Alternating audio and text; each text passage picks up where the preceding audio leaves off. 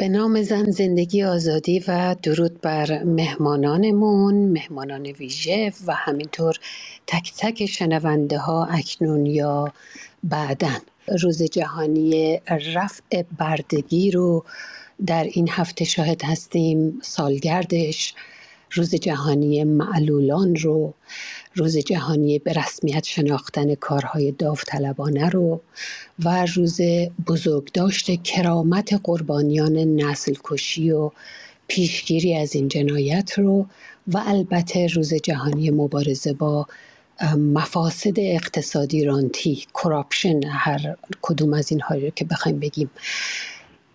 و میخوام اجازه بگیرم که پیش از این که مقدمه رو ادامه بدم به افتخار مهمون ویژمون دکتر جمشید اسدی، استاد اقتصاد در دانشگاهی نزدیک پاریس، خواهش کنم که اول به این موضوع بپردازیم، به خصوص که این روزها هم شاهد اختلاس‌های عجیب و کلان و به قدری که مدام میگن در تاریخ بی سابقه بوده، یکی پس از دیگری رکورد قبلی رو میشکنه و حیرت انگیزه.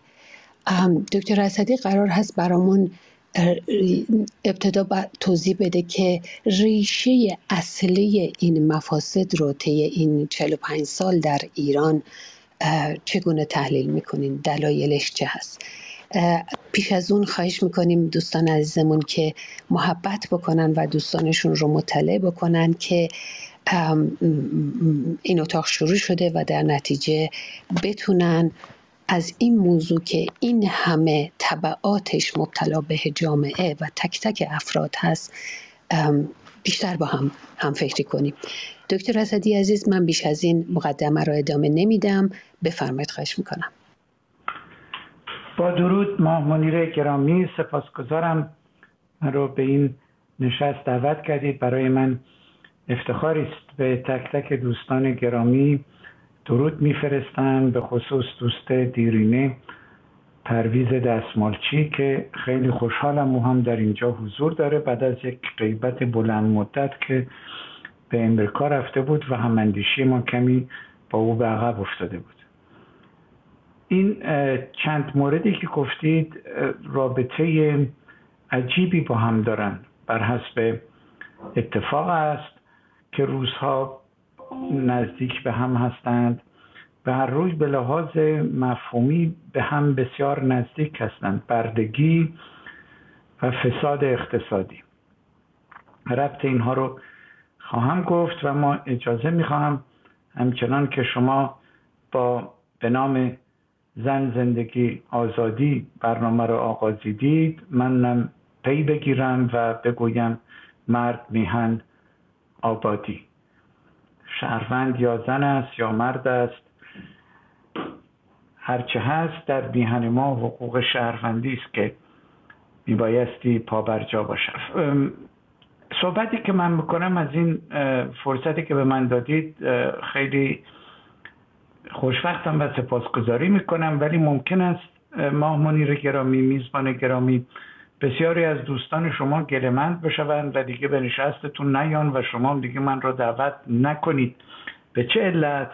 به علت این که بردگی ربطش به اقتصاد در سال 1944 اگر اشتباه نکنم، به یک سال این ور اونور، توسط یکی از بزرگترین اندیشمندان سده 20 میلادی فردریک هایک راه بردگی نوشته شد و اون اشارش به این بود که رشدی که اقتصادها دارن به سمت اقتصاد دولتی راهی جز بردگی برای انسان برآمده از انقلاب روشنگری نمیگذارد. هر چقدر که انقلاب روشنگری که به دیگر سخن انقلاب لیبرال است، یعنی انقلاب آزادی فرد است، خودمختاری فرد است و این تنها راه گسستن از بردگی است، با یک اقتصاد دولتی اختیار آزادی فرد گرفته می شود. چطور گرفته می شود؟ همین که شما نتوانید اون تولیدی رو بکنید، اون مصرفی رو بکنید که می خواهید، بلکه باید آنی را انجام بدهید که دولت و قدرت مرکزی می گوید. فکر نکنید که این آدم‌های تندرو شما سروران ندیدید اطراف خودتون و شاید خودتون جزوش اصلا نیستید، هرچند که بسیاری از مواقع این انتقاد رو میکنید که من جامعه صنعتی دوست ندارم، همش ما رو مجبور کردن به مصرف.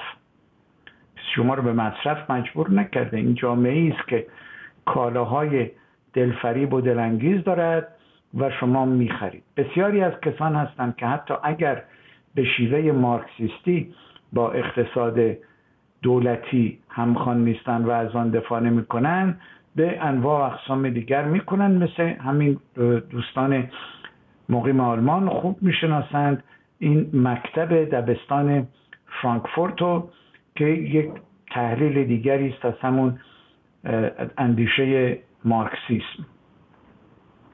چرا اندیشه مارکسیسم نمیتواند بجز به بردگی بیانجامد؟ خیلی عذر میخوام که حرفامو روشن میزنم، وقت کم است و باید حرفا رو روشن زد. میدانم که میتواند حساسیت هایی رو بر بیانگیزد. ببینید شما چطور یک برده رو چطوری میشه شناخت؟ تعریف ما از بردگی چیست؟ تعریف بردگی آن است که فرد از فردیت خودش محروم شده باشه. این علمی ترین، کوتاه‌ترین، زبده ترین تعریف است از بردگی.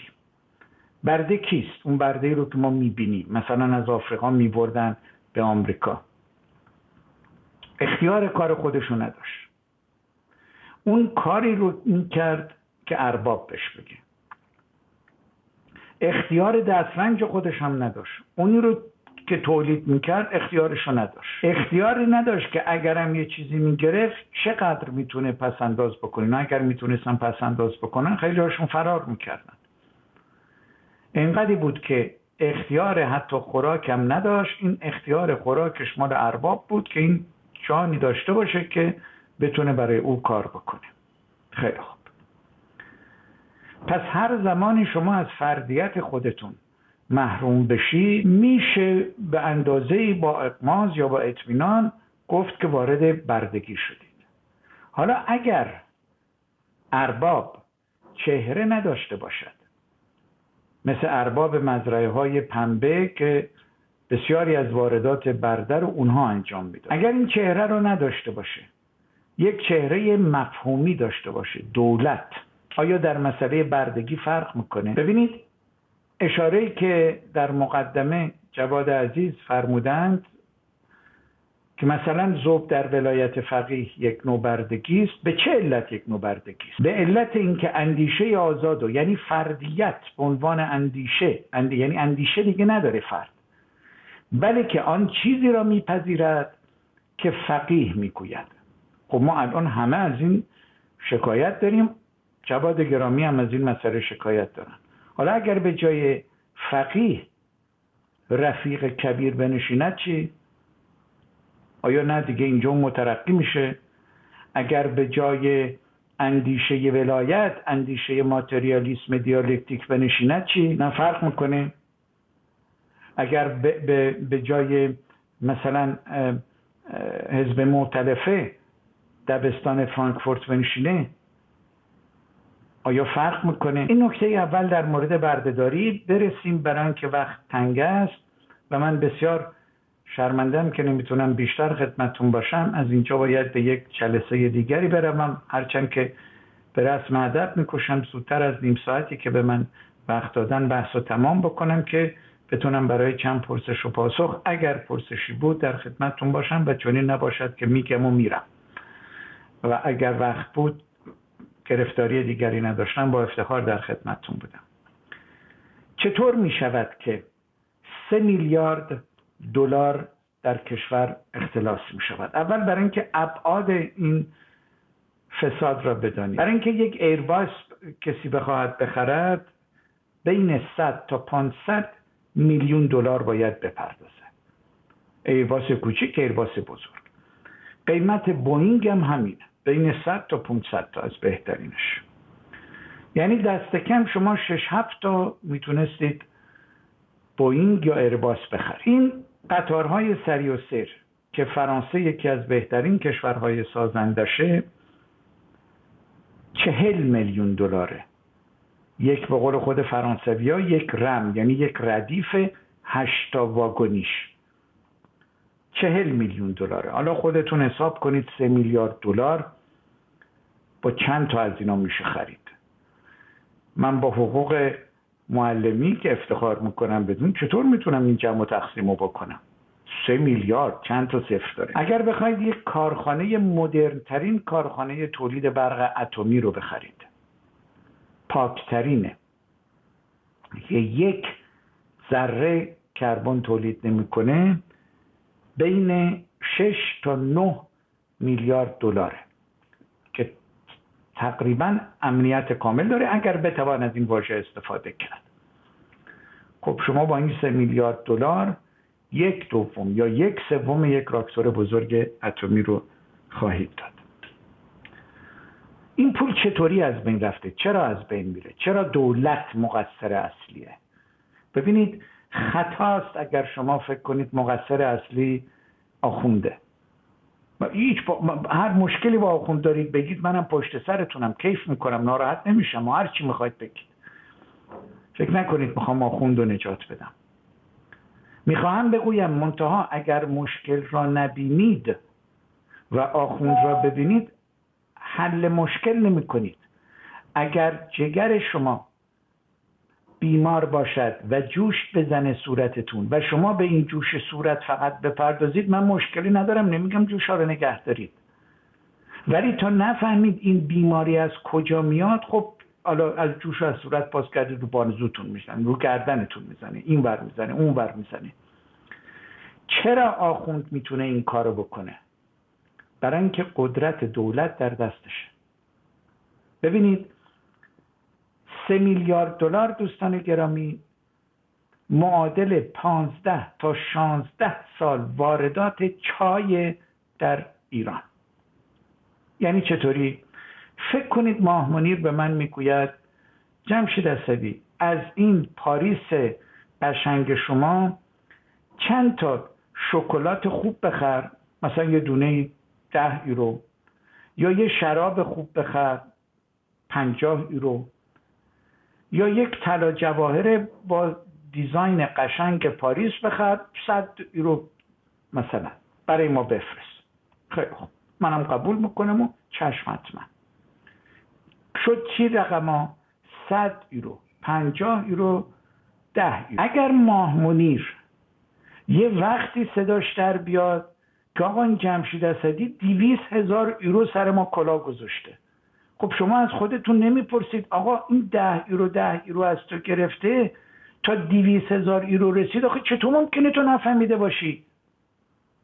چطوری میشه؟ مگر اینکه شریکش باشی، مگر اینکه گفته باشه ماه منیر آقا من پول از اینا جمع میکنم میدم به تو، اینقدر براشون یه چیزی بخر بهشون بدیم، بقیه‌شو بذار تو جیبت، اینقدرش هم مال من. یا نه اگر من دفعه اول کلاهبرداری کنم سر 100 یورو گیرم تا 500 یورو کلاه سر ماه منیر میذارم. آخه چطوری میرسه به 15 برابر و شما نفهمید؟ تازه 15 برابرم اگر تمام واردات چای یک سال بدم به یه نفر. چطور ممکنه نفهمید؟ چون دستتون تو دست همه. حالا چرا دستتون تو دست همه؟ به خاطر اینکه قدرت دست دولت دادید، همه رو گفتید دست دولت بکنه. حالا راحت ترین نبود که اینو میگفتید که آقا ما چای تو کشور کم داریم، 100 نفر گوششون تیز میشد، میگفتن خب ما واردات میکنیم نداری به یه سودی میرسیم. 100 نفر، یکی از این نفرها میگفت آخ چون چای در ایران نیست، میگن کم بوده، من میارم 10 برابر قیمت میفروشم. خب 99 نفر دیگه هستن دلشون میخواد که شما 10 تومن قدیم زمان که من حاجی فیروزی میکردم، نه 10 تومن الان که اصلا نمیدونم بهش پیداش کرد یا نه، گرونتر بفروشید، میرن از 99 تا رقیب دیگه تون میخرن. میخواهم چه بگویم و بحث رو اینجا جمع بزنم، برای اینکه من واقعا با کمال شرمندگی باید برم، برای اینکه یک جلسه دیگری است و بعد یک برنامه تلویزیونی دیگری است باید برم. الانم میبینم برای من پیام میفرستن، ولی میخوام به رسم ادب برای چند پرسش و پاسخی اگر کسی عنایتی داشته باشد بشنوم و بعد برم. اگر کسی بخواهد کشور، ما باید فلسفی فکر کنیم، یعنی مفهومی فکر کنیم، نه موردی. مورد اینه که میگیم چی؟ مثلا مرگ بر شاه، گرفتار ولی میشه. حالا میگیم مرگ بر ولی، معلوم نیست گرفتار کی میشه، مگر جانمایه بدی رو فهمیده باشیم. اون وقتی که گول نمیخوره. ما رو چقدر اینو فهمیدیم؟ این مسئله عمده سر اینجاست. اگر ما برای گذار، این جمله آخرمه، جنبندیمه، اگر ما برای گذار از اقتصاد رانتی که گویا بزرگ داشتشه، یعنی یادوارشه، بزرگش که نمیشه داشت، اگر ما در پی گذار از اقتصاد رانتی هستیم، از فساد رانتی هستیم، خب یک نگاهش اینه که ما باید از اجهی و از معتلفه و از خامنه‌ای رها بشیم. خیلی خوب بشید، حتی منفجرشون هم بکنید، همشون رو با هم دیگه ببینید رها میشید یا نه.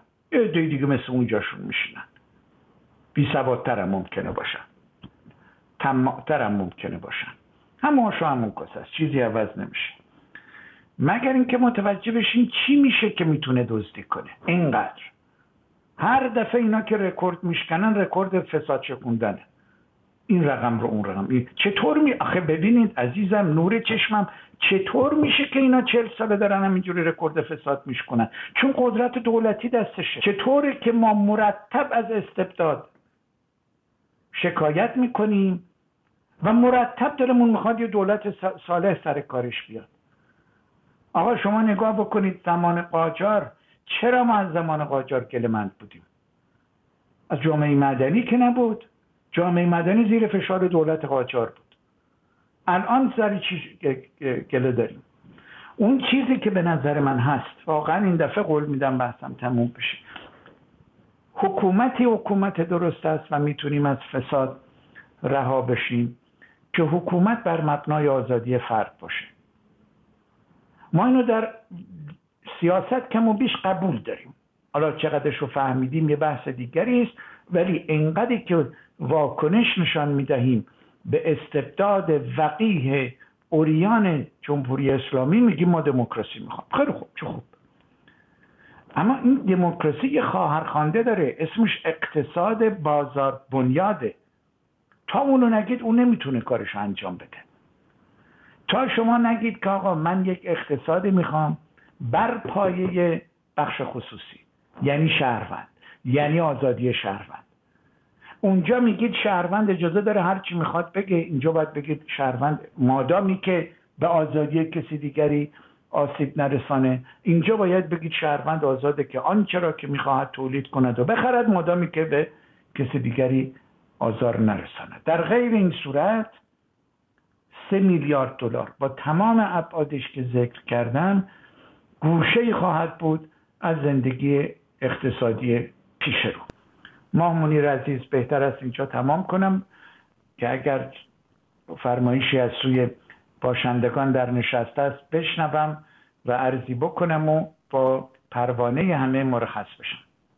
مخلصم به این فارسی صحبت کردناتونم. خیلی خیلی این فاخری زبان شما رو، با وجودی که بیشتر عمرتون فرانسه بودین و انگلیسی هم مسلط هستین، خیلی من ارزنده میدونم.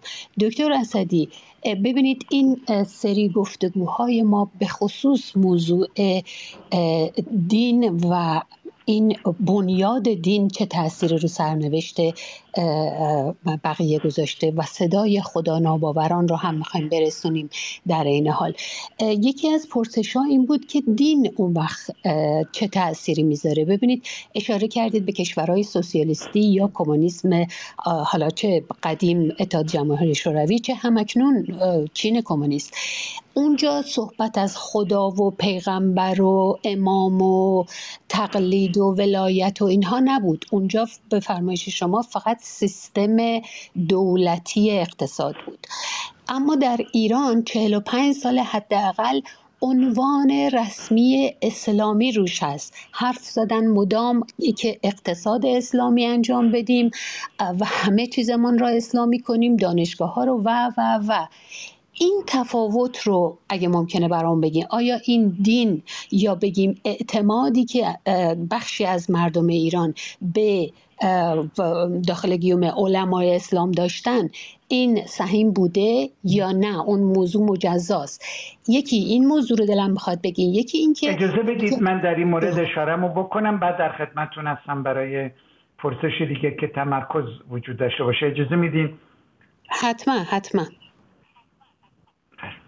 ببینید، بسیار پرسش درخور و بسزایی است. من پرسش رو اینجور میفهمم، منو تصحیح بکنید اگر اشتباه میکنم. آقا حکومت در اروپای شرقی اینا خدا ناباور بودن. حکومت جمهوری اسلامی به اسم خدا پدر در میارن، به اسم خدا باوری. چه چیزی همانند است بین این دو ناهمانند که پیامدهای یکسانی داره؟ غیر از قدرت دولتیه. ببینید تمام این فسادی که در جمهوری اسلامی میبینید در کشورهای سوسیالیستی هم میدیدید. تمام اون فقانی که از عدم آزادی وجود، آقا من ماهیست بودم، لباس حالا چادر نبود ولی لباس خاصی بود توی چین زمان ما باید تن میکردن. حالا ما به تقلیدشون اینجا تن میکردیم، خوب لباسش هم یادمه، احتمال زیاد پرویز دستمالچی یادشه، یه کت مانند مثل کت غربی نبود، مثل از این دکمه های شیخی که میمد تا این بالا اینجوری بود، ما میپوشیدیم. ببینید همون عرضیه که کردم دست کم چنین فکر میکنم که هر وقت که شما به هر اسمی آقا آخوند اگر بزنید بهراسید از اینکه این دولت دست سوسیالیست بیفته، همین کاسه است. حالا یک شتاب زده‌ای ممکن است بگه این جمشید اسدی این حرفا رو داره اینجوری میزنه که ما به آخوند نتازیم. نه خیلی آقا بتازید، ولی اگر آخوند رو جاش بتازید همین قدرتو، همین دیدن عکس ناجی رو در ماه به اسم خدا ناباور باشه، همین کاسه است برای ما. در نتیجه صحبت من این است که مامونی جان هیچ تفاوتی بین اندیشه ولایت، اندیشه خداباوری، اندیشه دین نیست. دین اگر دینی باشه که مثلا زندیات مادر من داشت، خودش میدونست خودش، خب مادامی که آزادی کسی مزاحم آزادی من نباشه هیچ مزاحمم نیست. حتی اجازه ما نداریم که در این جمع که بگوییم چرا تو خدا باوری، چرا دینداری. خب هستم که هستم، آقا چیکار به تو دارم، قیمم اینه که اصلا من خدا باورم. آقا جمشید اسدی من از این لحظه و خدا باور شدم. مگه مزاحم شما؟ مگه گفتم چرا تانگو میرقصید؟ مگه گفتم چرا رامی بازی میکنید؟ مگه گفتم چرا استخر میرید؟ شما استخر میرید، من میخوام روزه بخونم. این ببینید حواس نبریم سر این که یعنی به نظر من نشانی نادرسته. آقا اون یعنی اون چیزی که ما مشکل داریم دین نیست، به شرطی که تو حوزه خصوصی خودت باشه. به این ترتیب من از حرفتون اینطور استنباط میکنم که مسئله آزادی و اهمیت فرد هست، ایندیویدوالیسم هستش که میتونه.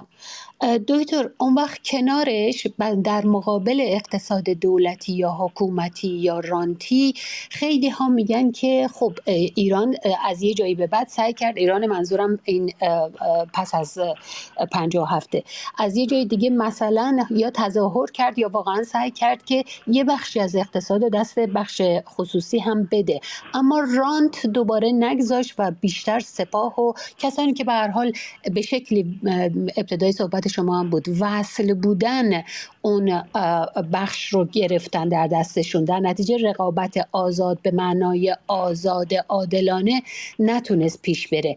چه فرقی هست بین کراپشن در حکومت‌های مطلقاً حکومتی دولتی و این نیمه خصوصی خصولتی، نمیدونم چه اسمشو میذاشتن، و این تفاوت رو برام بگید ممنون میشم.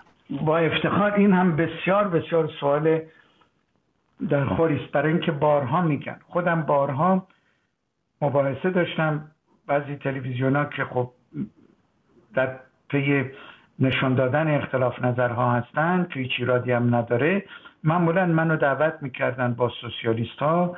مثلا یکی از آخرین دفعهاش در روی BBC بود و صحبت اون سوسیالیست ها این بود که آقا خود اینا دارن میگن خصوصی سازی داریم میکنیم. جمشید اسدی میگن اقتصاد اینا دولتیه. خب اینو بذار خیلی راحت بگیم دیگه. آقای جمشید اسدی، مگه شما اخبار ایران دنبال نمیکنید؟ خود اینا میگن ما خصوصی سازی کردیم. در هر بودجه ایشون چندین ساله از زمان احمدی نژاد دست کم دارن میگن بودجهمون ما با مشکل مواجهه، ما باید این اموال دولتی رو بفروشیم به بخش خصوصی پول دستمون بیاد. آقای جمشید اسدی، مگر فرمان مقام معظم رهبری رو نشنیدی که فرمودن اموال دولتی رو مولد سازی بکنیم؟ مولد سازی یعنی چی؟ یعنی اینایی که مایملک دولته و راکده در رکوده تولید نمیکنه، اینا رو را بندازید با بخش خصوصی. وقت شما آقای اسدی میفرمایید نه این اقتصاد دولتیه. خیلی خوب دیگه، بیشتر از این نمیشه سوالا یه جوری مطرح کرد که جمشید اسدی رو پای دیوار گذاشت. حالا ببینیم چند و چونش رو ببینیم.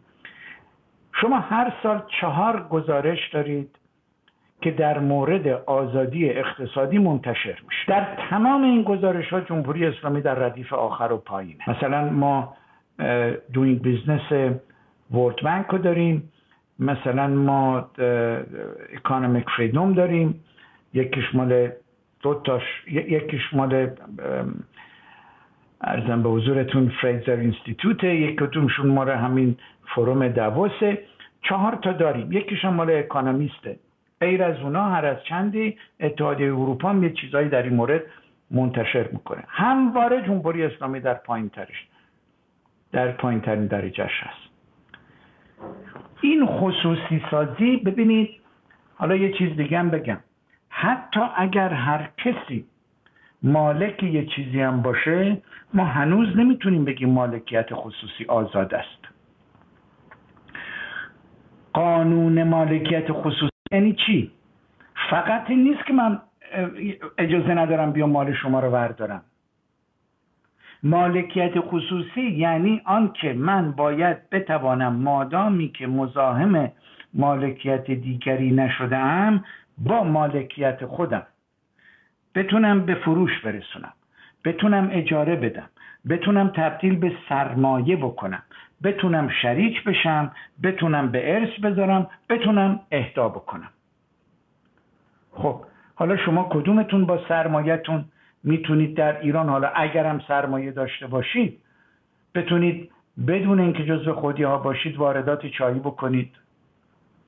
شما از کجا میتونید تولید اتومبیل در کشور بکنید؟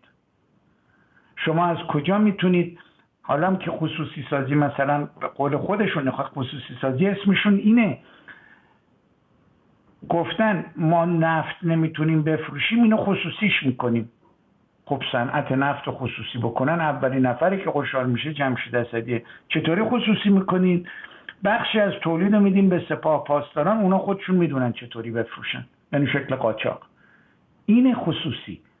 یعنی به همون اندازه‌ای که شما میبینید آزادانه رأی میدید یا به همتی یا به رئیسی، به همون اندازه هم آزادی اقتصادی دارید که این کارو بکنید یا اون کارو بکنید. در نتیجه اینو اصلا نمیشه در مورد مالکیت خصوصی و آزادی بخش خصوصی گفت. به این دو دلیلی که عرض کردم، ما که نمیخوایم دنیا رو دوباره اختراع بکنیم. این که ما میگیم دموکراسی، اصلا دنبال این نرید که ما یه دموکراسی ایرانی میخوایم. آقا ما میگه کلاپاس ایرانی میخوان. آقا شما میتونید در کلاپاس به فارسی حرف بزنید، ولی وقتی اختراعی به این خوبی شده، خب چرا وقت بذارید؟ آقا وقتتون بذارید در یه چیز دیگه. دموکراسی، الان ما هر وقت از کشور فرار میکنیم میریم کشورهای دموکراسی. و چی رو ما دوباره دموکراسی ایرانی بسازیم؟ که هست. باید یاد بگیریم چی. حالا البته ما به فارسی رای میدیم، تبلیغات انتخاباتیمون به فارسی، یه بحث دیگری است. اقتصاد بازار بنیاد قرار نیست ما اختراع بکنیم. همین گزارشایی که هر سال در میاد و نشون میده جمهوری اسلامی در قعر جدوله، ما میخوایم بر همین مبنا در صدر جدول باشیم. ما آقا اینو میدونید مامانی گرامی که ما در خاورمیانه پایین ترین کشور هستیم، در خاورمیانه. اینو مقایسه بکنید با قطر، با امارات، ببینید چه درآمد سرانه‌ای که پایینتر از ایران بود. کشورها سال 1971 اختراع شدن، به وجود اومدن، مستقل شدن. اینا الان درآمد سرانه‌شون به مراتب بالاتر ما و وقتی در این گزارش‌ها نگاه میکنید درجه آزادیشون به مراتب بالاتر از ماست. سنگاپور رو چطور ساختن که آقا اینا تمام امیدوار بودن این نوار غزه چطور شده این پولی که دست حماس می اومد چرا وضع مردم بهتر نشد؟ برای اینکه دست حماس بود، حماس تصمیم میگرفت چطوری تقسیمش بکنه، به جای اینکه اونجا رو مثل سنگاپور یک اقتصاد آزاد بکنه، اسرائیل رو خجالت بندازه در اون مورد، یک اقتصادی که همه پول دست حماسه، همه چیز خرج دست حماسه، مردم فقیرتر از گذشتن شدن. پاسخم خیلی بلند نشه، در اختیارتونم. اختیار دارید. من همش نگران وقت شما هستم، وگرنه من مطمئنم که در این مورد دوستان دیگه هم کامنت یا سوالی دارن، ولی وقتتون رو نمیگیریم. بعضی ها هم میگفتن اون موقع ها، البته اینو من میگم اگر وقت نداشتین توضیحی بدین اشکالی نداره، بعضی ها اون موقع میگفتن که الگویی که پس از چند سال امتحان کردن اقتصاد مطلقاً حکومتی دولتی ایران جمهوری اسلامی پیش گرفت اقتصاد چین بوده و اتفاقاً چین درست از زمانی که اقتصاد آزاد گذاشت رشد اقتصادی هم کرد. یعنی موضوع ایدئولوژی و دموکراسی در چین امر دیگری است، موضوع اقتصاد رو اومده جدا کرده. آیا ایران قابلیت اقتصاد چین رو حتی داره؟ ببینید اقتصاد چین، البته به باور من اقتصاد چین به مشکلاتی برخواهد خورد که کمان که خورده است، اما شما از ببینید اقتصاد چین رو میگفتن اون زمان اولش میگفتن کارگاه اقتصادی دنیا، یعنی از دنیا میمدن سرمایه گذاری میکردن، اینم اقتصادش به همه دنیا میفروخت. کجا چون این رابطه رو جمهوری اسلامی با جهان داره؟ کجا شرایط سرمایه گذاری شرایطی است که خارج؟ آقا ایرانی سرمایه گذاری نمیکنه. 67% سرمایه انسانی ایران در آستانه مهاجرتش کشورن. اینو مقایسه بکنید با چین که کرور سرمایه گذاری میشه و کرور سرمایه گذاری چینی ها در خارج از کشور میکنن. من به راستی بر این باور نیستم که بین آمریکا، مگر سر تایوان یه اتفاق و تنشی پیش بیاد، ولی به راستی بر این باور نیستم که بین چین و امریکا یک جنگ سرد در حال تشکیله. جنگ سرد جنگ ایدئولوژی ها، سیستم های مختلف بودن که در زمان شوروی با آمریکا بود، ولی الان سیستم چین چنین نیست. چین هیچ کی به اندازه چین، آقا اینو به سران جمهوری اسلامی بگید، هیچ کی به اندازه چین پشتیبان اقتصاد آمریکا نیست. میدونید چقدر میفروشه به اونجا؟ میدونید چقدر در اوراق قرضه دولتی آمریکا رو خریدن؟ آقا چطور ممکنه بیاد پشت جمهوری اسلامی که با آمریکا دعوا کنه؟ بازارش اونجا، سرمایه از اونجا جلب کرده، اقتصاد بسیار بازی. حالا یه مشکلاتی هست که میشه در یک برنامه دیگری بحث کرد، اما از سال 1978 با تینگ سیاوپینگ که این بازار رو گشودن و اون موقع من مارکسیست بودم و چقدر بدم میمد از تینگ سیاوپینگ و به نظر من امروز که از بزرگترین مردان قرن 20 میشه برشمردش، از اون موقع اونا درست یعنی همزمان با انقلاب ایران کم و بیش سال 78 ما 2 ماه از سال 79 گذشته انقلاب میشه در کشور ما. اینا از سال 78 شروع کردن به اقتصاد و باز کردن، رابطه ایجاد کردن، 4 منطقه آزاد در چین درست کردن. در کشور ما رفتیم سراغ مصادره اموال و فراموش نکنید کسایی که کمر نخستین قطعهای زنجیره‌ای در کشور قطعهای زنجیره بنگاه‌های ملی کشورمون بود. که صادراتشون تا اروپا میرفت، که بزرگترین کار فرما بودن، یعنی استخدام میکردن. کسی جوانها اگر هم روزگاران من میدونن که دروغ نمیگم، جوانترها بدانن، حرف منو قبول نکنن، وارسی کنن. بیکاری وجود نداشت در ایران پیش از انقلاب. بزرگترین از شمار بسیار نیروی کار می‌بردن، از پاکستان می‌بردن، از بنگلادش می‌بردن، از فیلیپین می‌بردن، از همه اینا می‌بردن. من بی انتقاد نیستم نسبت به عدم توسعه سیاسی در زمان محمد رضا شاه، ولی خب اینا رو دارم تحلیل میکنم. در این مورد تمام این اقتصاد خصوصی رو که وجود داشت انقلاب از بین برد، در اون شرایطی که تا اندازه اقتصاد چین به بخش خصوصی اجازه میداد. در زمانی که من ماویست بودم، این جمله آخرم خدمتتون میگم، بنابر برآوردهای مختلف بین 40 تا 50 میلیون نفر از گرسنگی از بین مردن. چرا از گرسنگی از بین بردن؟ به خاطر یک اقتصاد خیلی خاصی که در زمان مائو برپا کردن و دلشون میخواست. خیلی بحث مفصله، اجازه بدید بگم که از این سیاست‌های نادرست اشتراکی کردن از بین رفتن و بعد از اینکه در زمان دنگ سیاوپینگ رو کردن به اقتصاد جهانی، اقتصاد رو باز کردن، با جهانیان کار کردن. آقا با جهانیان کار کردن، اینطور نبود جهانی میاد توی چین میگرفتنش به عنوان گروگان که معامله بکنن یه پولی در بیارن. اینا رو استقبال میکردن. باعث شد ماهی 1 میلیون نفر از تعداد فقرا در چین کم بشه. آخه این چطور؟ این با اقتصاد ما الان 1/3 بنابر بعضی از برآوردها، ولی 1/3 نرخ رسمیه که خود جمهوری اسلامی میگه 1 نفر از 3 نفر ایرانی زیر خط فقره. حالا بعضی میگن این تا 2 نفر رو 3 نفر رسیده. احتمالاً برای اینکه 1 نفر روی 3 نفر رقمی است که خودشون حدود 1 سال پیش، بیشتر از 1 سال پیش دادن. از اون زمان تا به کنون وضع بهتر نشده که مثلا ما بگیم تعداد فقرا از 1 روی 3 نفر کمتر شده. برعکس وضع بدتر شده. بعید نیست 1 نفر رو 3 نفر بیشتر شده باشه. خب این دوتا رو با هم مقایسه کنید. ماهی 1 میلیون نفر از تعداد فقرا در چین کم میشه. کشور ما که انقلاب 1357 انقلاب گرسنگان نبود، امروز 1/3 زیر خط فقر هستن. مدت هاست پروتئین کافی نمیخورن. گوشت قرمز از سفره مردم به همراه گوشت سفید به همراه این پروتئین دیگری وجود نداره. خود جمهوری اسلامی گزارشاش دارن میگن سوء تغذیه وجود داره. نگران نسل‌های بعدی هستن در این مورد. در نتیجه ببینید یک چیز رو، این که اقتصاد، این جمله آخرم باشن از سخن زاید، این که اقتصاد ایران مثل اقتصاد چین بعد از سال 1978، اجازه بدید اینو بهتون بگم.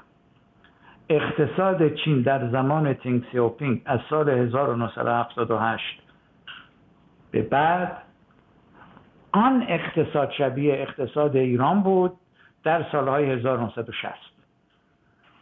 یعنی این اقتصادی که دولت محور بشه اما به بخش خصوصی اجازه بده کمکش بکنه آن چیزی که در چین میکنن، 10 سال پیش از چین در ایران شد. در زمان آقای عالیخانی شد.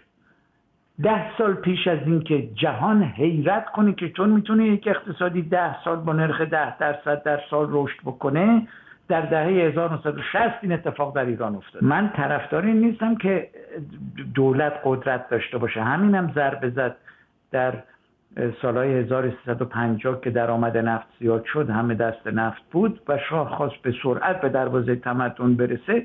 دیگه نگاه نکرد که آقا این اگه دست بخش خصوصی نباشه نمیشه. همینم شد. خب یک ضربه خورد. البته اون نظام امکان اینو داشت که درستش بکنه، ولی خب دیگه نرسید، انقلاب شد. در زمان چین هم همین بود. حالا که میگن الگوی چینی، آقا این الگوی چینی رو 10 سال قبل ما در ایران داشتیم، ولی این زمان جمهوری اسلامی این کجا اون الگو رو داره؟ مثلا آقا ببینید یک نکته دیگه من خدمتتون بگم. الگوی اقتصادی که در مغز بسیاری از این آقایون هست، آخه بی خود که نمیگن حکومت علی حکومت علی حکومت علی. اقتصاد برای اینها اقتصاد غنیمت، اقتصاد تولید نیست.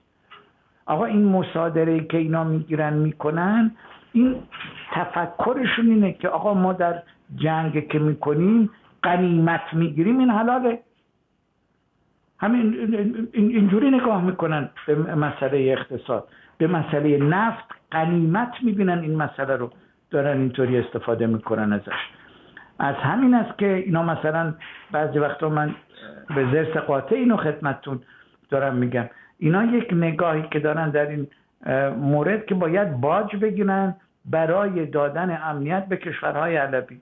البته دیگه اون قدرت رو ندارن، ولی باج باید به ما بدید که مزاحمتون نشیم. این دید کجا اون دیدیه که دولت محور بشود برای باز کردن اقتصاد، برای دادن امنیت، برای پشتیبانی از مالکیت خصوصی سرمایه گذار خارجی، برای یک همچین مسئله. در نتیجه حرفم اجازه بدید اینجا تمام بکنم که اقتصاد جمهوری اسلامی شبیه اقتصاد چین. اینو به یادمون باشه که اقتصاد چین از پایان دهه 70 شبیه اقتصاد ایران در دهه 1960 بود به همه لحاظ. دست کم به این دو لحاظ که نرخ رشد 10% بود. جهان شگفت زده است که چین این کارو کرده، خب ایران هم داشت. و اینکه دولت به جای اینکه البته خودش هم سیاستایی داشت مثل ذوب‌آهن، مثل کشیدن خط لوله، ولی پشتیبان بخش خصوصیه، عمدتاً به همت زنده یاد علیخانی. چین هم همین کارو کردن. در خدمتتونم. دکتر جان خیلی متشکرم. موضوع سفره اقتصاد که باز بشه خلاصه بسیار بسیار مسئله پیش میاد که ما بیشتر از این نمیخوایم وقت شما رو بگیریم. خیلی ممنونم که دعوتمو پذیرفتین و با اگر فرصت بشه بعدها دوباره یک اتاق خاص برای موضوع اقتصاد و اختلاس ها میگذاریم با حضور شما و دیگر دوستان. من اینجا به شما رفع زحمت میکنم. پرسش بعدیم رو تقدیم آقای دستمالچی میکنم، چون شما من اجازه بدین فقط سپاسگزاری بکنم و بگم چقدر با کمال تأسف از خدمتتون میرم. امیدوارم که این فرصت و شانس رو به من بدید دازم در خدمتتون باشم. با درود به همه باشندگان در این نشست تا فرصت دیگر. تا فرصت بعد. خیلی متشکرم دکتر. خب من یک بار دیگه درود بفرستم به همه مهمونانی که تازه به ما پیوستن. امروز با تقریبا دو موضوع ولی با هم مربوط هم می شود در خدمتون هستیم. بگو-بشنو 34 رو در خدمتون هستیم از مؤسسه توانا.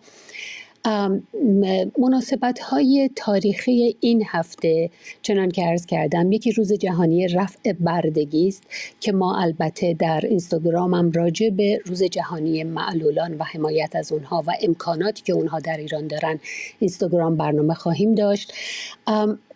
در مورد روز جهانی به رسمیت شناختن کارهای داوطلبانه نکوکارانه به خصوص در گسترش صلح و توسعه پایدار جمعه برنامه خواهیم داشت با شارمین میمندی نژاد و همسرش زهرا رحیمی که بنیانگذار یکی از بزرگترین خیریه‌ها داخل ایران بودن، اما سرانجامش رو بسیاری میدونیم که چقدر آسیب دیدن. و همینطور روز جهانی مبارزه با کراپشن تا اونجا که من میدونم میفهمم مفاسد اقتصادی رانتی به خصوص هست. با قول خیلی خلاصش با قول خودمون پارتی بازی های بزرگی که در دولت ها به خصوص اتفاق میفته.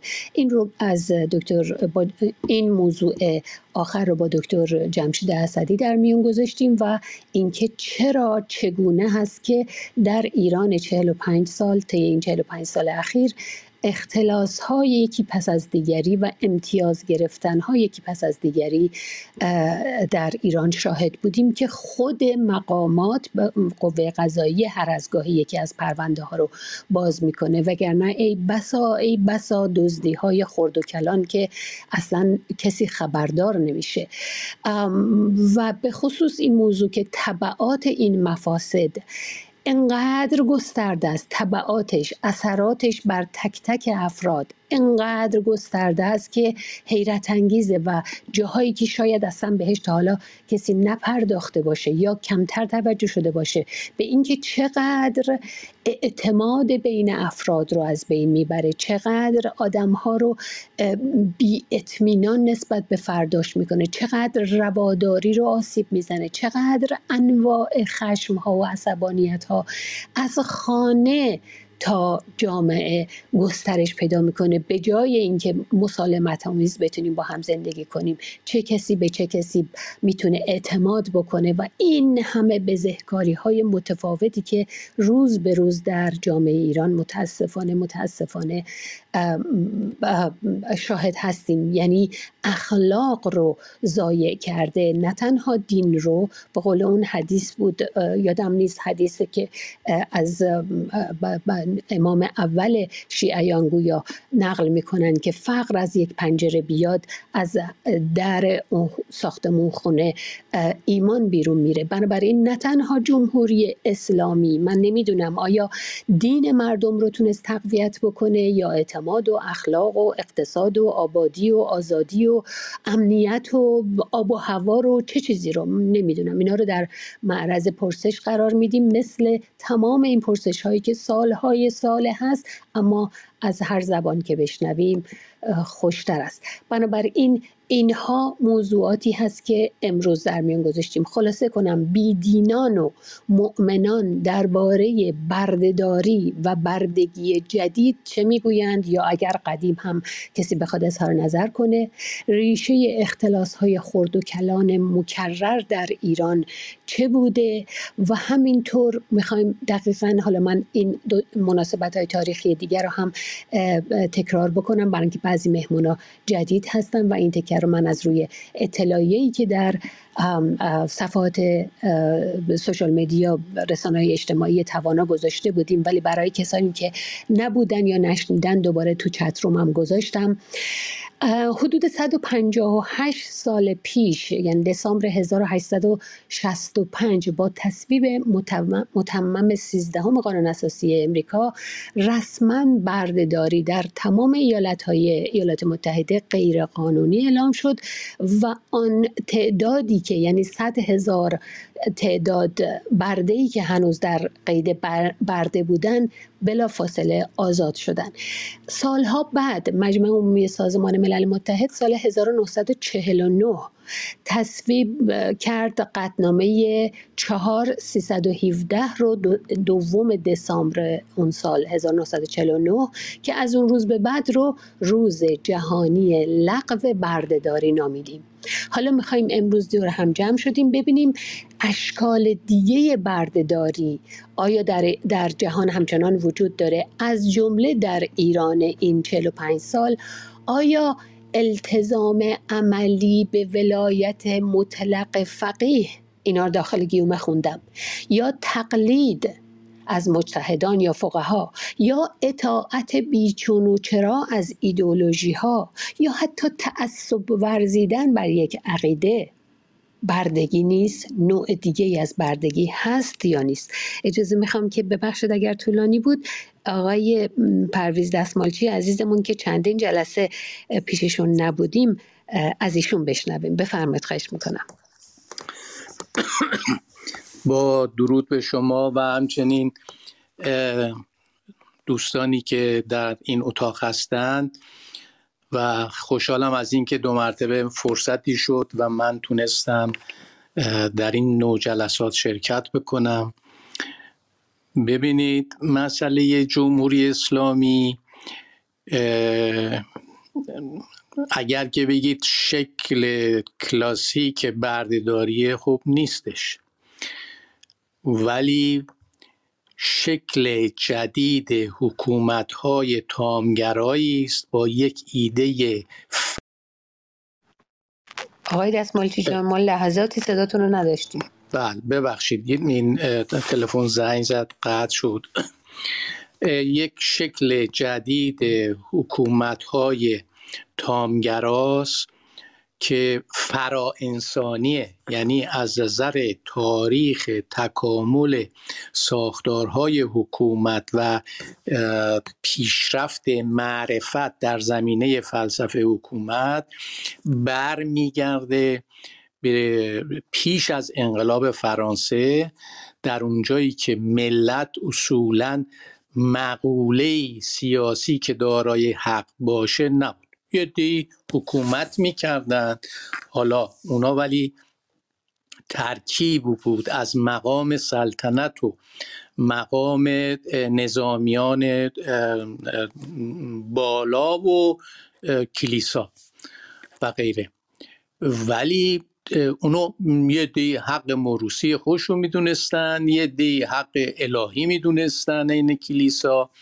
یه دی مسئله قدرت بود، فرماندهان بزرگ ارتش اینها، و این قدرت رو در دست خودشون متمرکز کرده بودن و خب هر کاری میخواستن میکردن و ملتی که صاحب حق باشه و این حق قانونی تضمین باشه و تقسیم شده باشه و کنترل شده باشه وجود خارجی نداشت.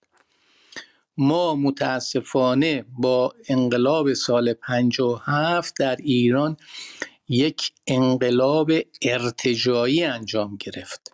چرا؟ برای بسیاری ترکیب این دو واژه نامانوسه که هم انقلاب شده و هم ارتجاعی، چون تصور رایج این استش که انقلاب امری است که به طرف جلو میره. ببینید انقلاب شد در ایران به دلیل اینکه تمام ساختارهای سیاسی، اجتماعی، اقتصادی، فرهنگی و غیره و نهادها کاملا زیر رو شد، بعضا از بین برده شد، بعضا هم جدید جاش نشونده شد.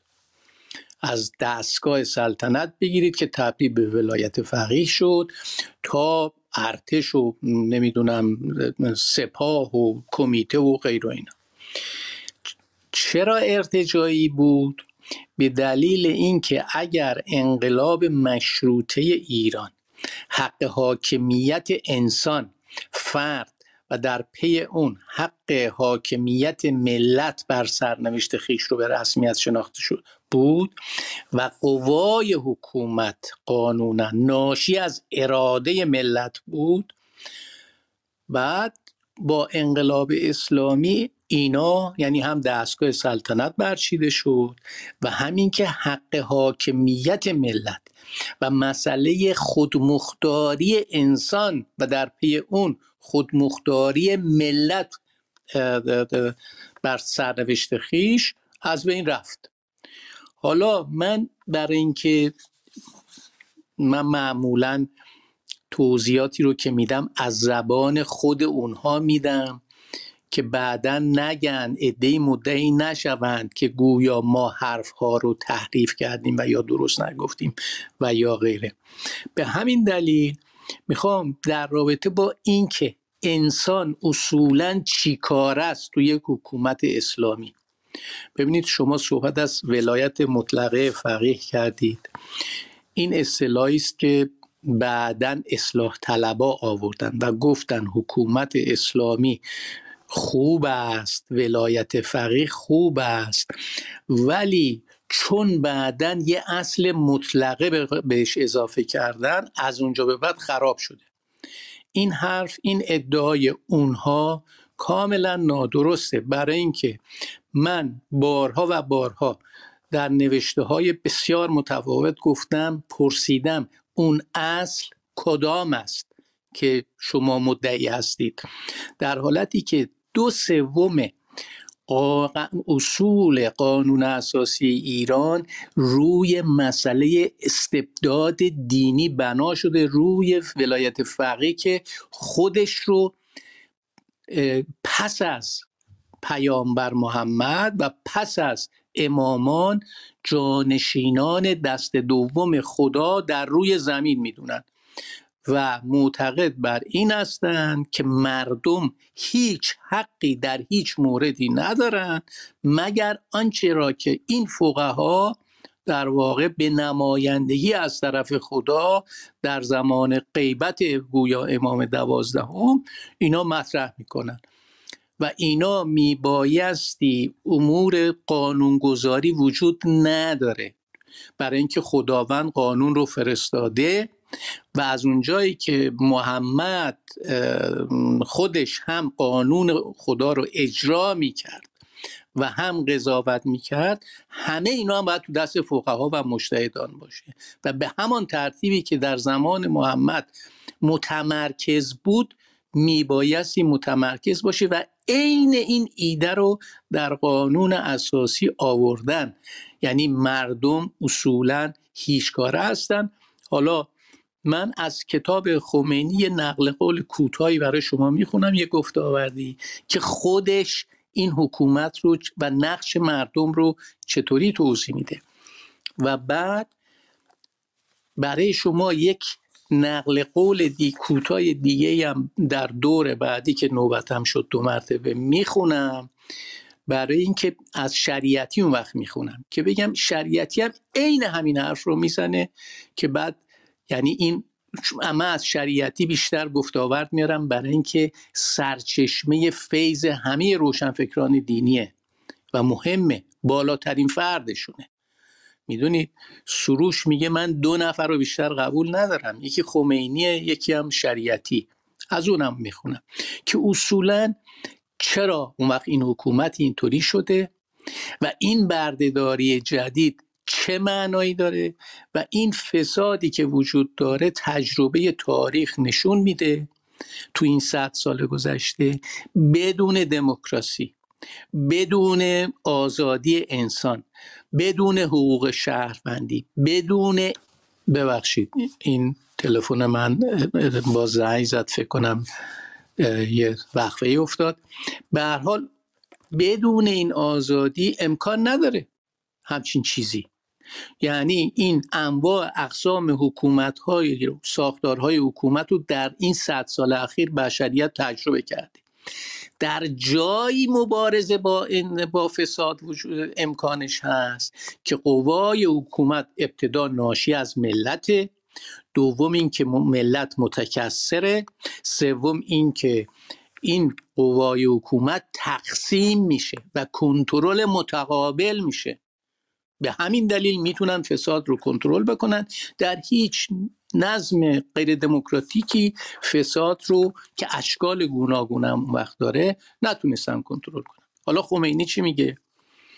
میگه حکومت اسلامی هیچ یک از انواع طرز حکومت‌های موجود نیست.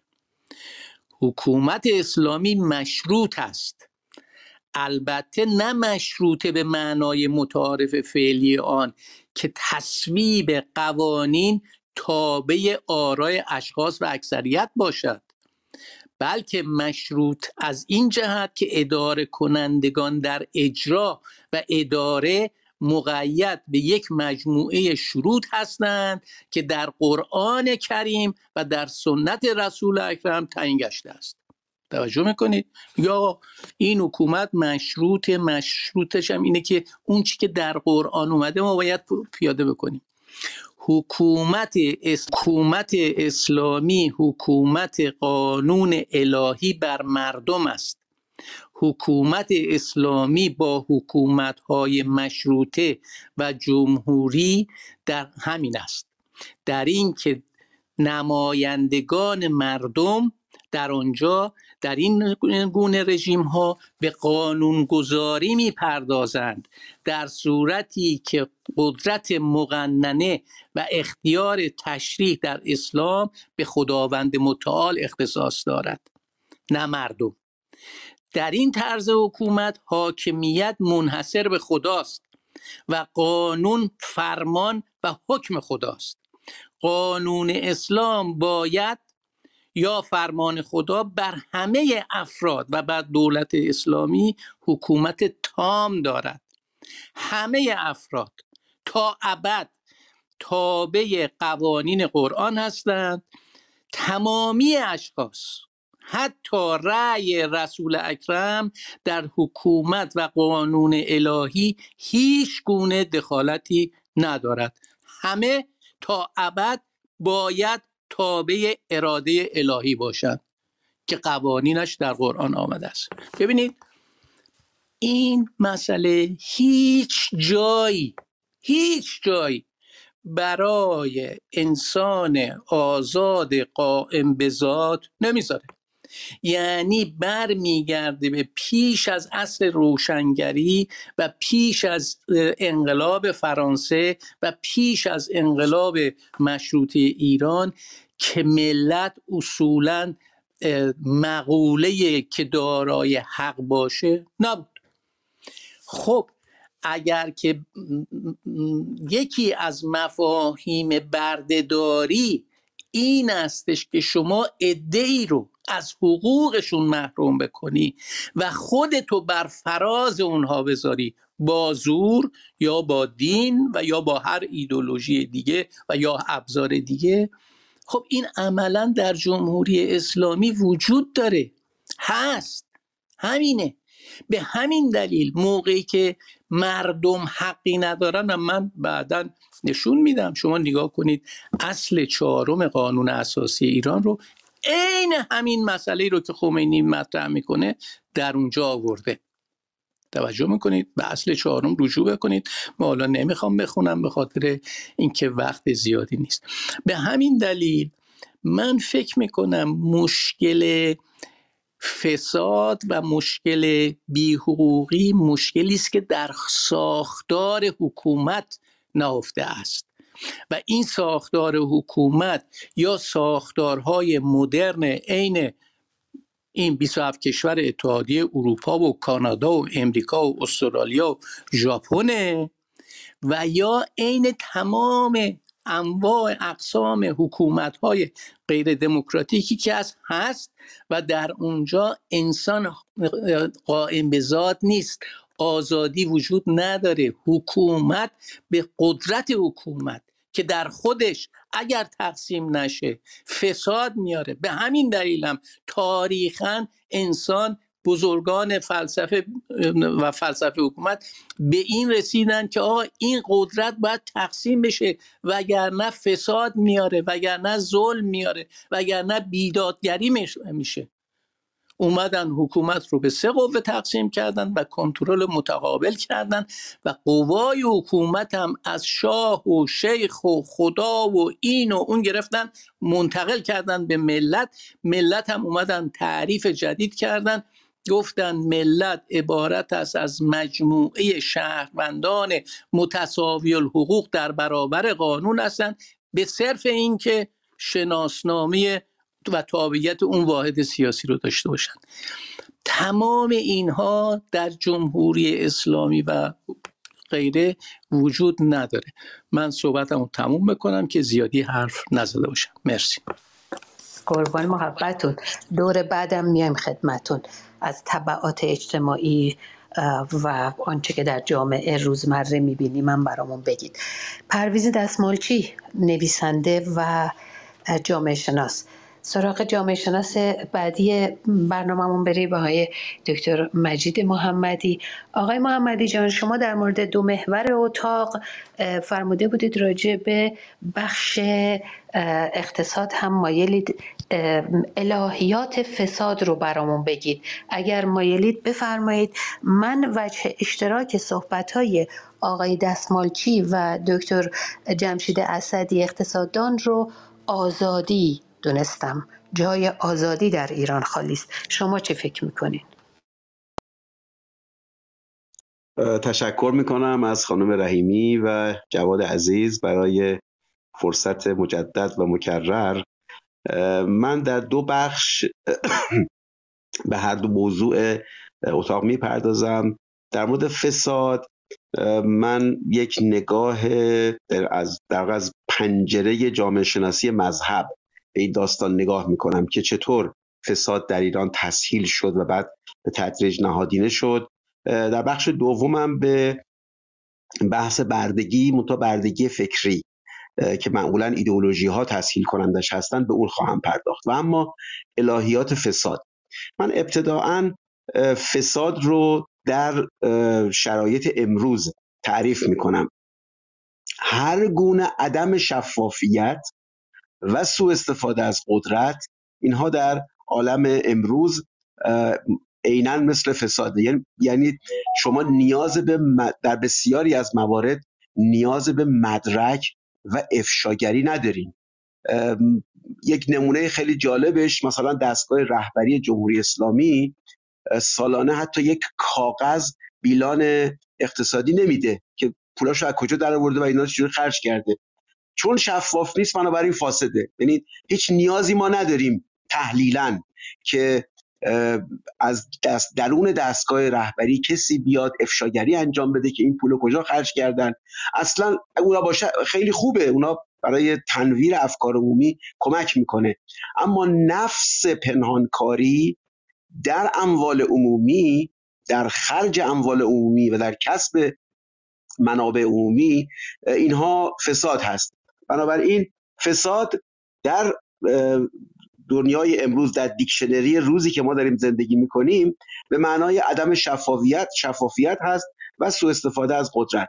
من تو این بحث مربوط به فساد در 3 سطح کلامی، شرعی و نهادی از الهیات فساد و اینکه چطور کار میکنه خدمتتون صحبت میکنم. بخش اول، چگونگی به حاشیه بردن شفافیت و نظارت عمومی ساختاری با توجیهات کلامی. من با استقرایی که نگاه کردم دیدم که 6 چارچوب کلامی هست که به این فسادی رو که امروز در ایران دامن زده شده این شرایطش رو فراهم کرده. 1 بحث امامت هست و بعد هم نیابت امام زمان که شده ولایت فقیه. قدرت مطلقه ای داره، فراقانون، فرانظارت، فراپاسخ گویی هست. از همین جهت هم هست که فردی مثلا آقای خامنه ای وقتی که رسانه ها، حتی اون رسانه های تحت کنترل حکومت، به فساد میپردازن، در یه جاهایی دستور میده کشش ندید. این عین کلام خود آقای خامنه ای هست.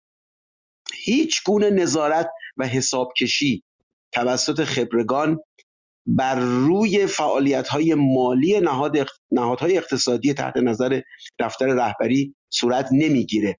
اموال مصادره شده و اموال بی صاحب همه تحت اختیار رهبر قرار میگیره در اون چارچوب ولایت فقیه. سیاست‌ها توسط دستگاه رهبری و خود رهبر یا تهیه میشه یا پس از تهیه مورد تایید قرار میگیره بدون اینکه ایشون هیچ گونه پاسخگویی به نهادهای عمومی یا به رسانه‌ها انجام بده. حکم حکومتی که در اختیار رهبر هست به عنوان نایب امام زمان هر گونه فرایند قانونی و مردمی رو خنثی میکنه.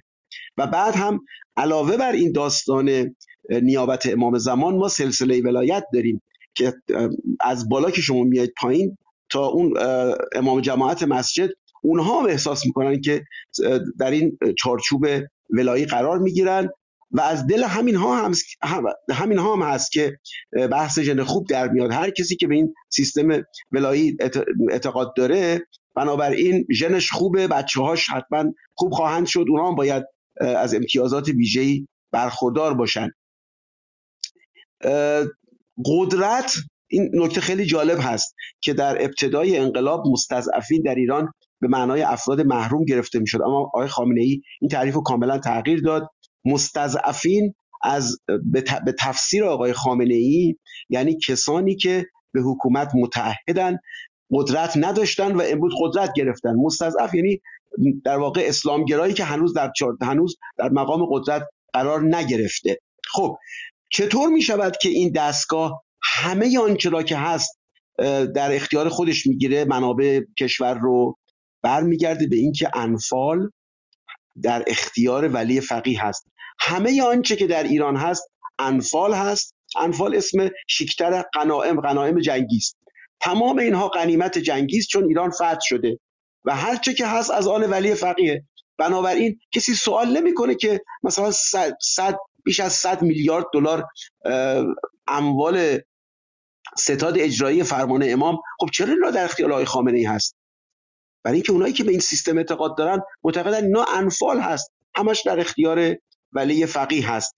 از این جهت الفساد به نظر من در حکومت دینی همین داستان ولایت فقیه هست. و اما توجیهات شرعی، و این شما یک قدم که میاد پایینتر، برای اینکه اینها مردم رو، که اونهایی که به ولایت اعتقاد ندارن و تمام کشور رو انفال نمیدونن، اونها رو توجیه کنن، به توجیهات شرعی تمسک پیدا میکنن. در 5 مرحله یا از 5 طریق این توجیهات شرعی به جامعه نفوذ پیدا میکنه. یکیش ترویج سبک زندگی اسلامی هست.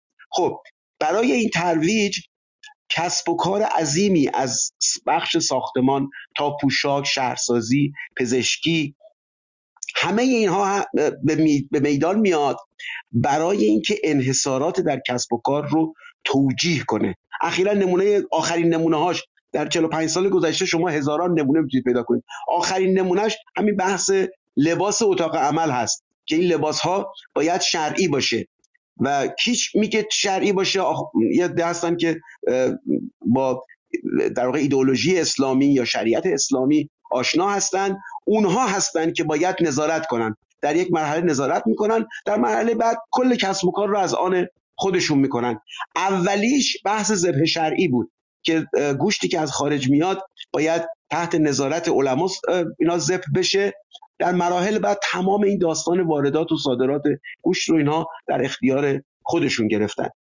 دوم تبلیغ دین و اسلامی سازی هست. هنر، رسانه، ورزش، آموزش، دانشگاه، همه اینها در انحصار قشر حاکم هست، برای اینکه باید اینها این فرایند اسلامی سازی رو در همه جا به جریان بیاندازن. کیا میتونن به جریان بیاندازن؟ کسانی که شاگردان آقای خامنه‌ای هستن، شاگردان مراجع هستن و یا روحانی هستن یا افراد غیر روحانی هستن که ایدئولوژی اسلامی رو باش آشنا هستن. سوم بسط نفوذ اسلامی در دنیا که همین داستان گسترش طلبی هست که یک رانت عظیمی است برای دلالان اسلحه، برای کسانی که کار تدارکاتی انجام میدن. شما فکر نکنید اگر 30 میلیارد دلار بنا به برخی از ارقام جمهوری اسلامی در سوریه مصرف کرده، همه اینها به دست سوری‌ها داده شده. اینا به دست عوامل جمهوری اسلامی داده شده و اونها بودن. یه بخش زیادیش احتمالاً، چون اینا همش پنهانه، بخش زیادیش توسط دلالان اسلحه یا تدارکاتچی‌ها اینها در حساب‌های بانکی گذاشته شده، یه بخشش هم در سوریه احتمالاً خرج شده. چهارم تبدیل رانت و امتیاز به یک لزوم دینی است، به یک در واقع فرع دین، اون هم از مجرای تولا و تبرا. تولا یعنی کار کنید با اون کسایی که از جنس خودتون هستن، ولایت مدارن. تبرا با بقیه کار نکنید. طبیعی است که تمام منابع در یک محفل‌هایی، در یک دخمه‌هایی تمرکز پیدا میکنه. همونا هستن که این فساد رو مرتباً به جریان میاندازن و همینطور ارقامش میبینید که مرتباً رو به افزایش هست. و پنجم بحث مالیات دینی است، خمس و زکات و اینها. کسانی در ایران از منابع برخوردار میشن، بهشون وام میدن، وام کم بهره میدن، ارز میدن که حکومت یا روحانیون انتظار دارن که اینها خمس بپردازن، زکات بپردازن. این رابطه دوگانه ایجاد میکنه برای اینکه منابع در اختیار یک گروه‌های خاصی قرار بگیره، اون گروه‌ها هم یک بخشی از این منابع رو تحت عناوین شرعی به دست نهادهای مذهبی یا دستگاه ولایت میدن. نمونه‌های کثیری از این داستان هست که کسانی که خمس و زکاتشون رو ندادند اونها بعداً گرفتار شدن، به زندان افتادن، اموالشون رو مصادره کردن. و اما بحث سوم من تو این داستان الهیات فساد، محمل‌ها و مجاری فساد دین پایه است. من عمدتاً اینجا دارم از اون پایه دینی فساد دارم صحبت میکنم.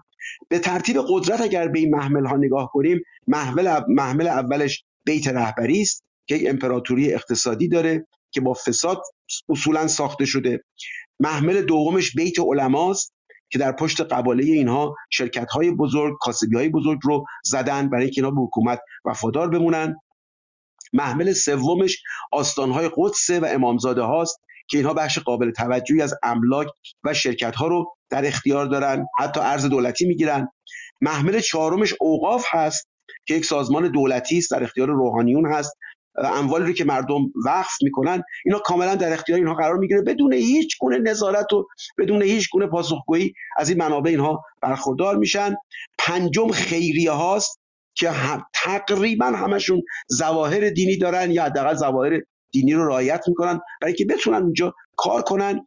و ششم که در واقع در کف این هرم قرار میگیره هیئت‌های مذهبی هستن که از ابتدای در دوره خمینی کمتر به اینها رانت داده میشد، امکانات داده میشد، اما در دوره خامنه‌ای وقتی قرار شد که تمام این امتیازات بین نیروهای مذهبی توزیع بشه، اینها سهم‌های بزرگی گرفتن از زمین‌ها، از امکانات شهرداری برای ساختن مراکز خودشون، حسینیه‌ها، زینبیه‌ها، تا زدن پاساژ، تا امکانات شهرداری برای نظری، برای زدن نمیدونم تکیه، انواع و اقسام از منابع اینها برخوردار شدن.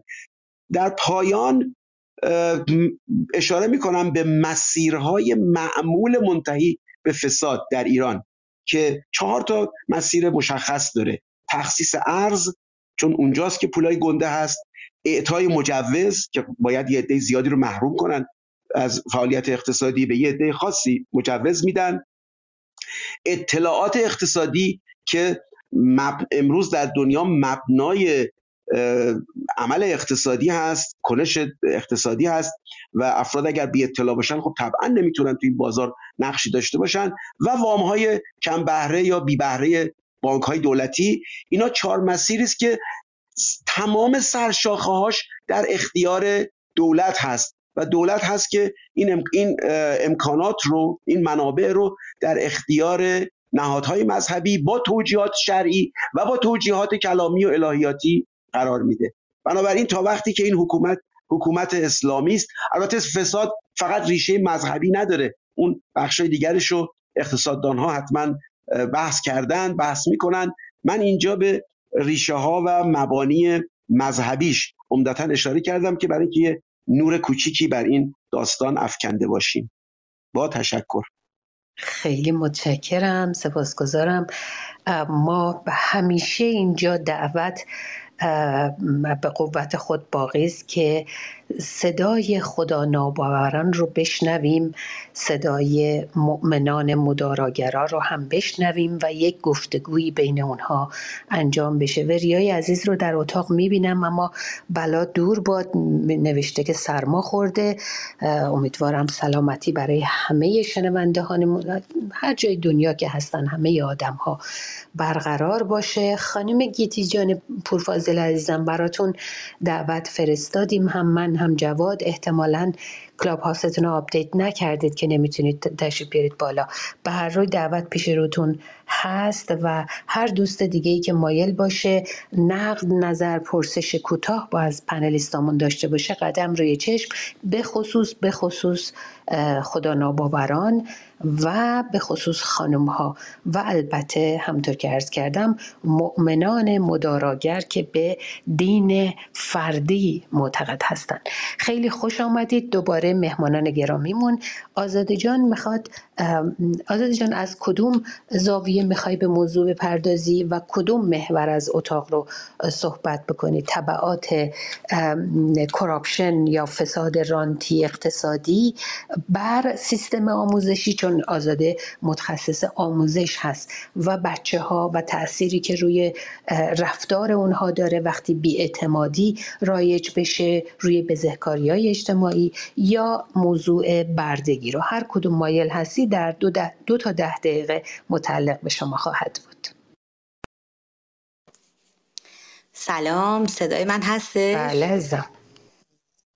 سلام عرض میکنم خدمت شما ماه منیر جان گرامی و سپاس از تلاش‌ها و جلسات بسیار ارزشمندتون و خدمت همه سرورانی که اینجا حضور دارن، اساتید گرامی هم سلام عرض میکنم. امیدوارم که این اتاقا کمکی باشه برای افزایش آگاهی عمومی در سطح جامعه ما. بله خب من در زمینه آموزش خب باید طبیعتا یک کمی صحبت کنم، ولی بیشتر هدفم روی موضوع بردهداری نوین بود. اما خب الان که به این موضوع اشاره کردید که این فسادها و این اختلاسها و این در واقع اون بی‌عدالتی هایی که به وجود میاد در پی اونها چه اثراتی در زمینه آموزش داره، من یه چند کلمه عرض میکنم و بعد اگر اجازه بدید تو بخش بعدی درباره بردهداری نوین صحبت کنم. اجازه هست ماهمانی جان؟ حتما متشکرم. مرسی. خب در مورد این قضیه فساد و اختلاس و این داستانهایی که الان کاملا دیگه برای ما مشهوده، هر روز ما با یه پرونده اختلاس مواجه هستیم، حالا در لوای انواع اقسام سازمان ها و نهادهایی که در داخل کشورمون ایجاد شدن و معلوم نیست که دقیقاً وقتی که میرین پیگیری میکنید سر این نهادها و این در واقع ارگان ها و این سازمان ها به دست چه کسانی دقیق میخواد اجرا بشه و داره اداره میشه، شما آخرش توی تحقیقات رسمیتون به یک نتیجه خوبی نمیرسید، یعنی متوجه نمیشید که کجاست، ولی میتونید که حدس بزنید که کجا هست. و این ابهام بزرگیه که در مدیریت برخی از این نهادها دیده میشه. مثلا سالها پیش میگفتن که وارد کننده چادر مشکی از مثلا فلان کشور چین به ایران فلان شخص یا فلان ارگان و سازمان بوده، ولی وقتی شما خیلی میرید تحقیق میکنید، پژوهش میکنید در این زمینه، اون ارگان ها با شما هماهنگی نمیکنن، با شما همکاری نمیکنند که برای شما اطلاعات کافی بدن که شما به در واقع سر اینها برسید.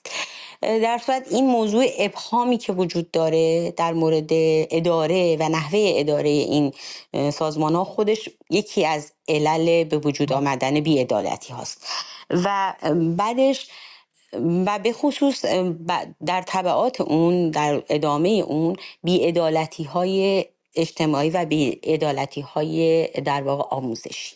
یعنی وقتی که ما میبینیم که سرمایه های بزرگی از کشور ما در جاهایی انباشته میشن و حیف و میل میشن، صرف چیزهایی میشن که نباید، مثل همین مثلا فرض کنید که همین پرونده چای دبش و این اختلاسی که این وسط انجام گرفته یا سایر پرونده های عریض و طویلی که هممون در جریانش هستیم، این سرمایه ها به خوبی میتونستن در جاهای دیگه به خصوص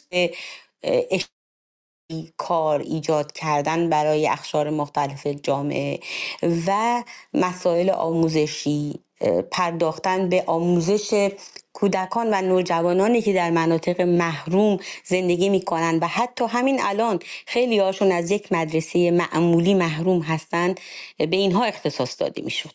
بنابراین میبینین که بی‌عدالتی اجتماعی و بی‌عدالتی آموزشی چقدر واضح و مبرهنه و خیلی از این اختلاس ها و این در واقع فسادهای سیاسی و فسادهای اقتصادی منجر به چه تبعاتی میشه. چرا کودکان ما باید، برخی از کودکان ما و تعدادشون هم خیلی زیاد شده، باید برن کار کنن به جای اینکه یک مدرسه معمولی برن، یک زندگی معمولی داشته باشن، کودکی خودشون رو بکنن، به جای این چرا باید در خیابان ها روز و شب اسیر باشن؟ اون هم بخشی از بردهداری نوینه که من بعد بهش اشاره خواهم کرد. بنابراین این بی‌عدالتی آموزشی رو به خوبی داریم میبینیم وقتی کودکی خانوادهش یا خانواده گسسته داره یا خانواده‌ای که مثلا پدرش زندانیه یا خانواده‌ای که پدر یا مادرش اعتیاد دارن و نمیتونن سرپرستان خوبی برای اعتیاد در حد خیلی بالا که نمیتونن سرپرستان خوبی برای بچه‌ها باشن.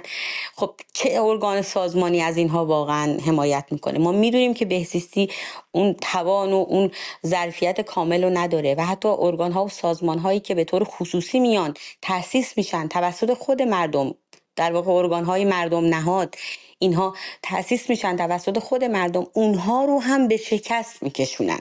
مثل همین در واقع جمعیت امام علی که آقای میمنی نژاد که خودتون برنامه بعدی رو بهش اختصاص دادید، یکی از برنامه هاتونو. و خب ببینین تمام اینا مثل یک دومینو، مثل یک حلقه های زنجیر به دنبال هم هستند از اون ور دولت خودش نمیاد و بودجه های درستی رو به این مناطق محروم در واقع اختصاص نمیده، به آموزش کودکانی که اینقدر محرومن حتی در حاشیه شهرها اختصاص نمیده. در داخل خود مدارس کشور اون در واقع امکاناتی که باید به لحاظ یک آموزش استاندارد قرن 21 در اختیار کودکان قرار بگیره، در اختیار اینها قرار نمیگیره. از اون ور ما اختلاس‌ها و فسادهای مالی در سطح بالا رو میبینیم، انباشت سرمایه در جاهایی رو میبینیم که اصلا هیچ ضرورتی نداره و بعد تبعاتش رو در اجتماع میبینیم، ایجاد کودکان کار، بهره کشی از این کودکان، از هم پاشیدن برخی از خانواده ها. اینا همه تبعات این فساد هاست، تبعات اجتماعیش. و همینطور افزایش میزان بردگی ها، یعنی همین کودکان کار به نوعی برده هستن و خیلی خیلی تبعات اجتماعی و آموزشی دیگه اینها در بر میگیره این مسئله فساد. و یکی دیگه از مسائلی که در واقع وقتی که بودجه دولتی به این کار به طور کامل اختصاص داده نمیشه، خب برخی از مردم خودشون یه جوری برای خودشون یک وظیفه قائل میشن. من بسیاری از پزشکان شریف رو در ایران میشناسم، بسیاری از مهندسان و خیلی از اقشار دیگه، حتی معلمان شریف رو میشناسم که خودشون گروه‌های کوچیکی رو تشکیل دادن، مدرسه سازی میکنن. مثلا در سیستان و بلوچستان مدرسه سازی میکنن، در روستاهای محروم کرمان و خیلی جاهای دیگه کشورمون، اطراف حاشیه‌های شهر تهران و خیلی جاهای دیگه که مناطق محروم این کشور هستند و همونها رو هم با بسیاری موانع مواجه میکنن تو مسائل پیپر ورک و مسائل اداری و اون بوروکراسی که ایجاد میکنن براشون، برای گرفتن مجوزها، برای ساختن این مدارس، برای در واقع گرفتن مجوز برای استخدام معلم‌ها و خیلی چیزهای دیگه براشون موانع خیلی عجیب و غریبی ایجاد میکنن. من دقیقاً میشناسم پزشکان شریفی رو که فقط برای ایجاد صبحانه، تهیه صبحانه برای در واقع کودکان محروم سیستان و بلوچستان دارن سالهاست کار میکنن و ما خودمون عکساشون رو میبینیم، در جریان کاراشون هستیم، کمک میفرستیم برای اونها حتی از خارج از کشور، میبینیم برای اونها هم چقدر موانع ایجاد میکنن. میگن شما برای چی اومدید اینجا توی یه روستای دور افتاده یه سیستان دارین برای این بچه‌ها صبحانه تهیه میکنید؟ یعنی حتی باید مورد مؤاخذه هم قرار بگیرن.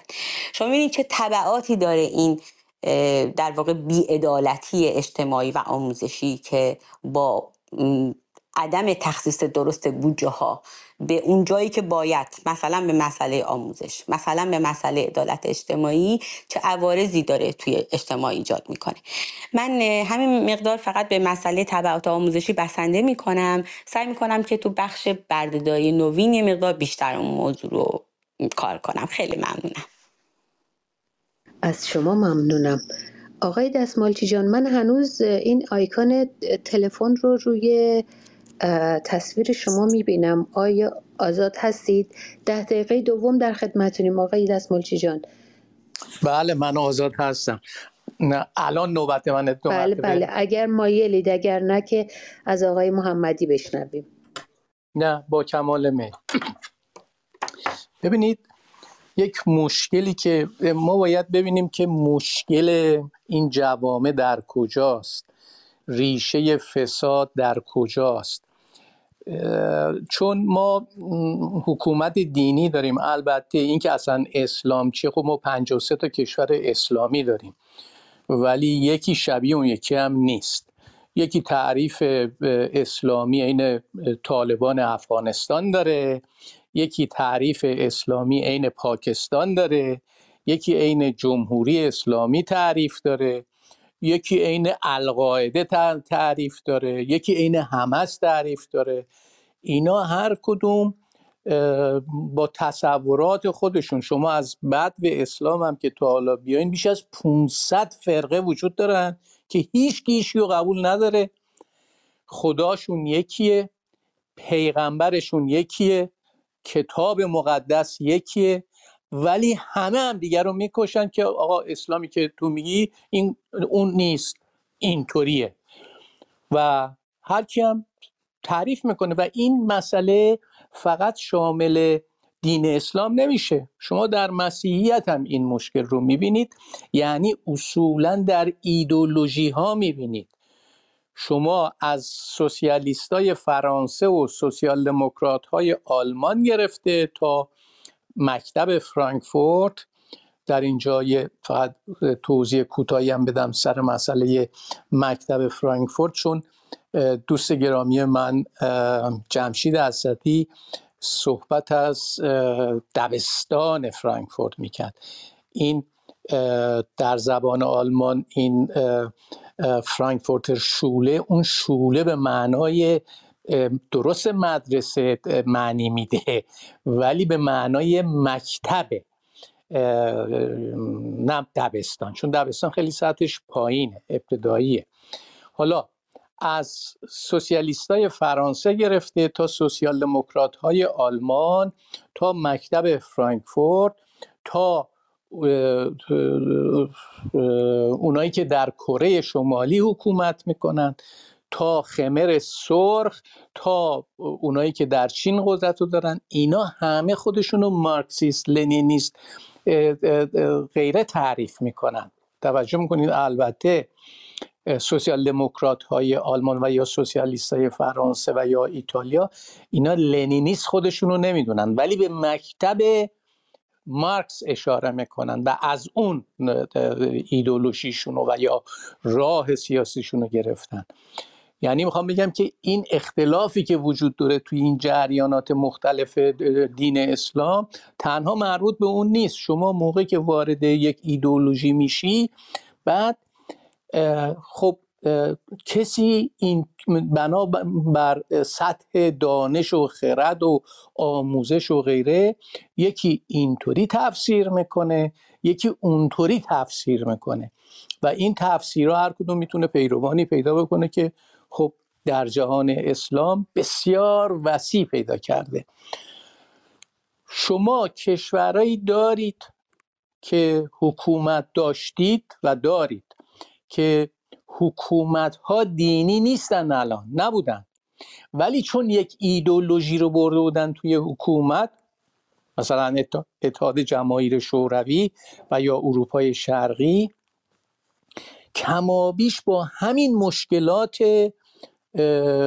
حکومت اسلامی روبرو شدن.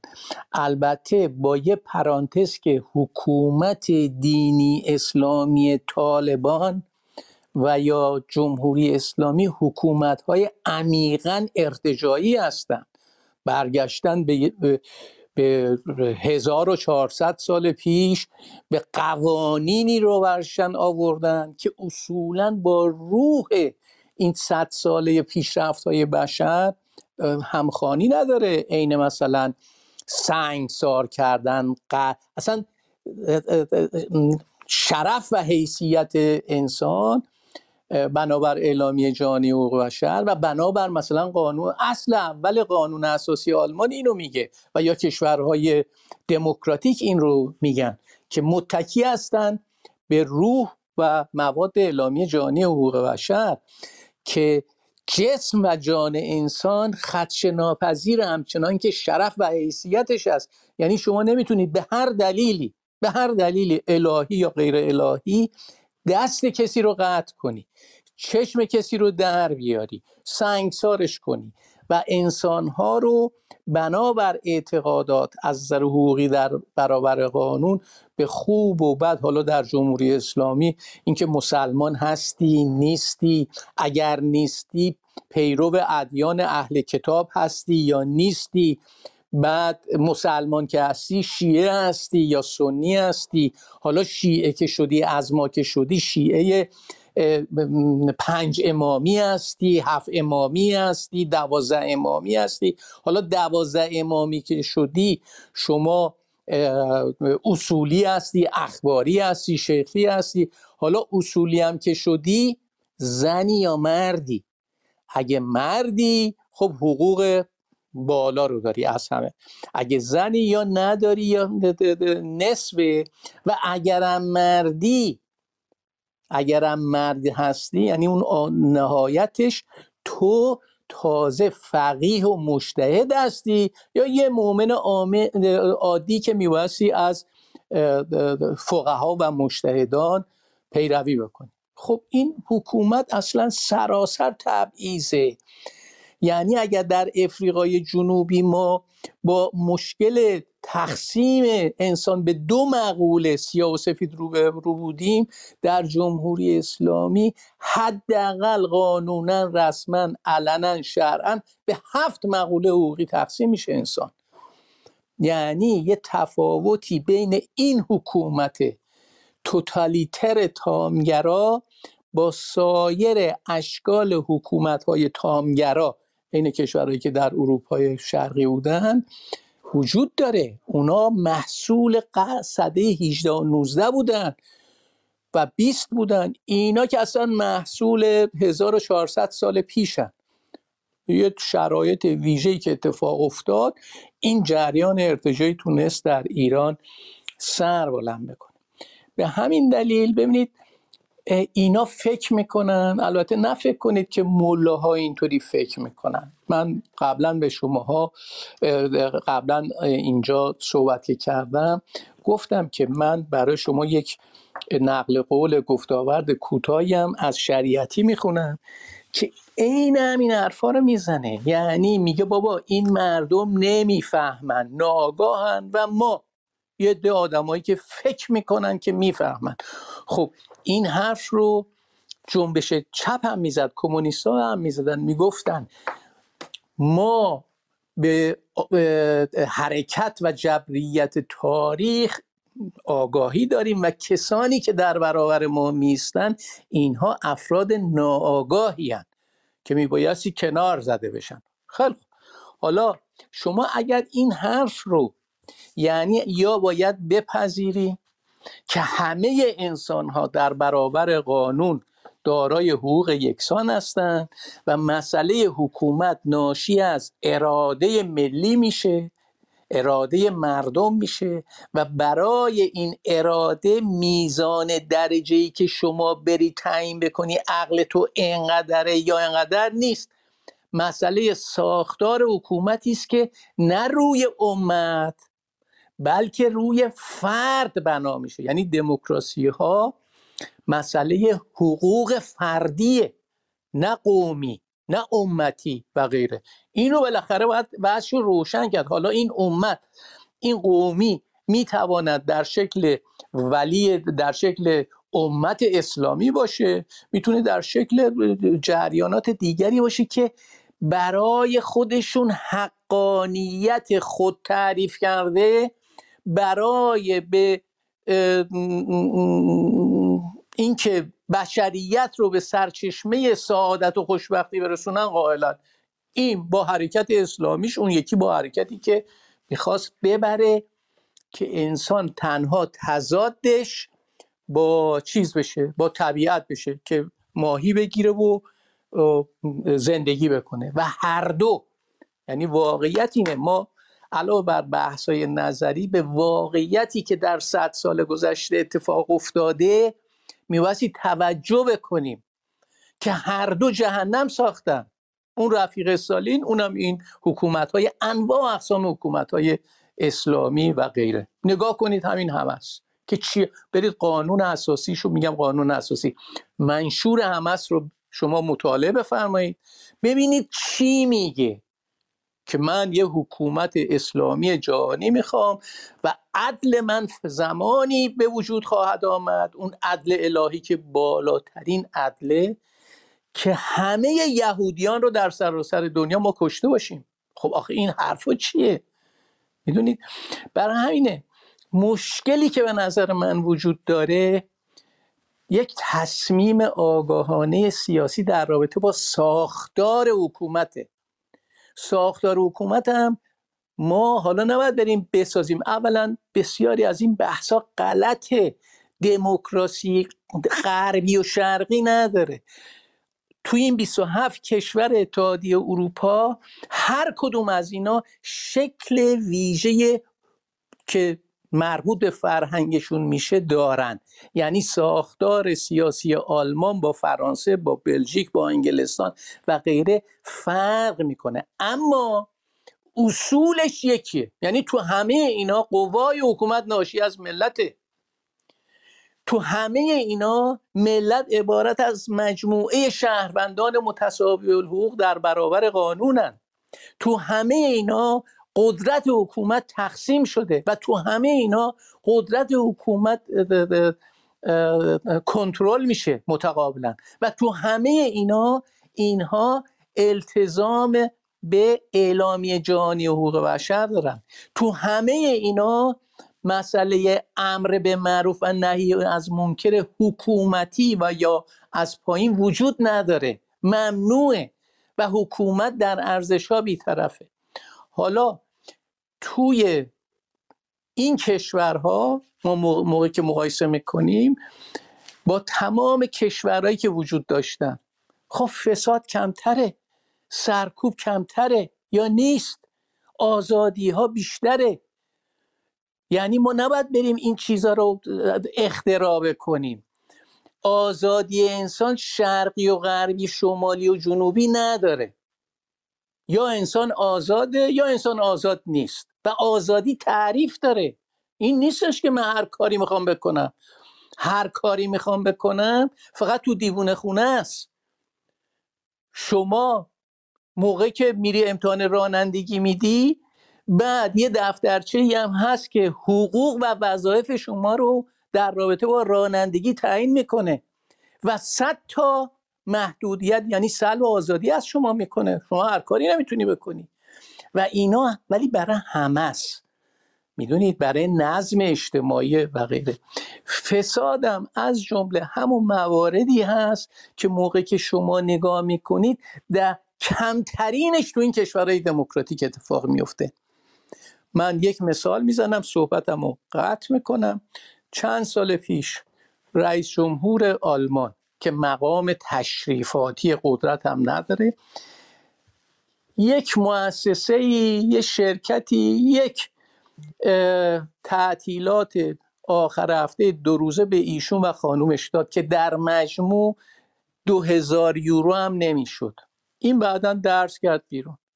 اینقدر مطبوعات سر این جریان نوشتن، آخر سر استعفا داد رفت، برای اینکه اگر قرار باشه جلوی این 2000 یورو فساد نبود، ولی اینطوری میتواند شروع بشود. چون میگفتن آقا این رو برای چی به اینا دادن؟ چی میخواد از اینا بعدن در برابر این لطفی که کرده؟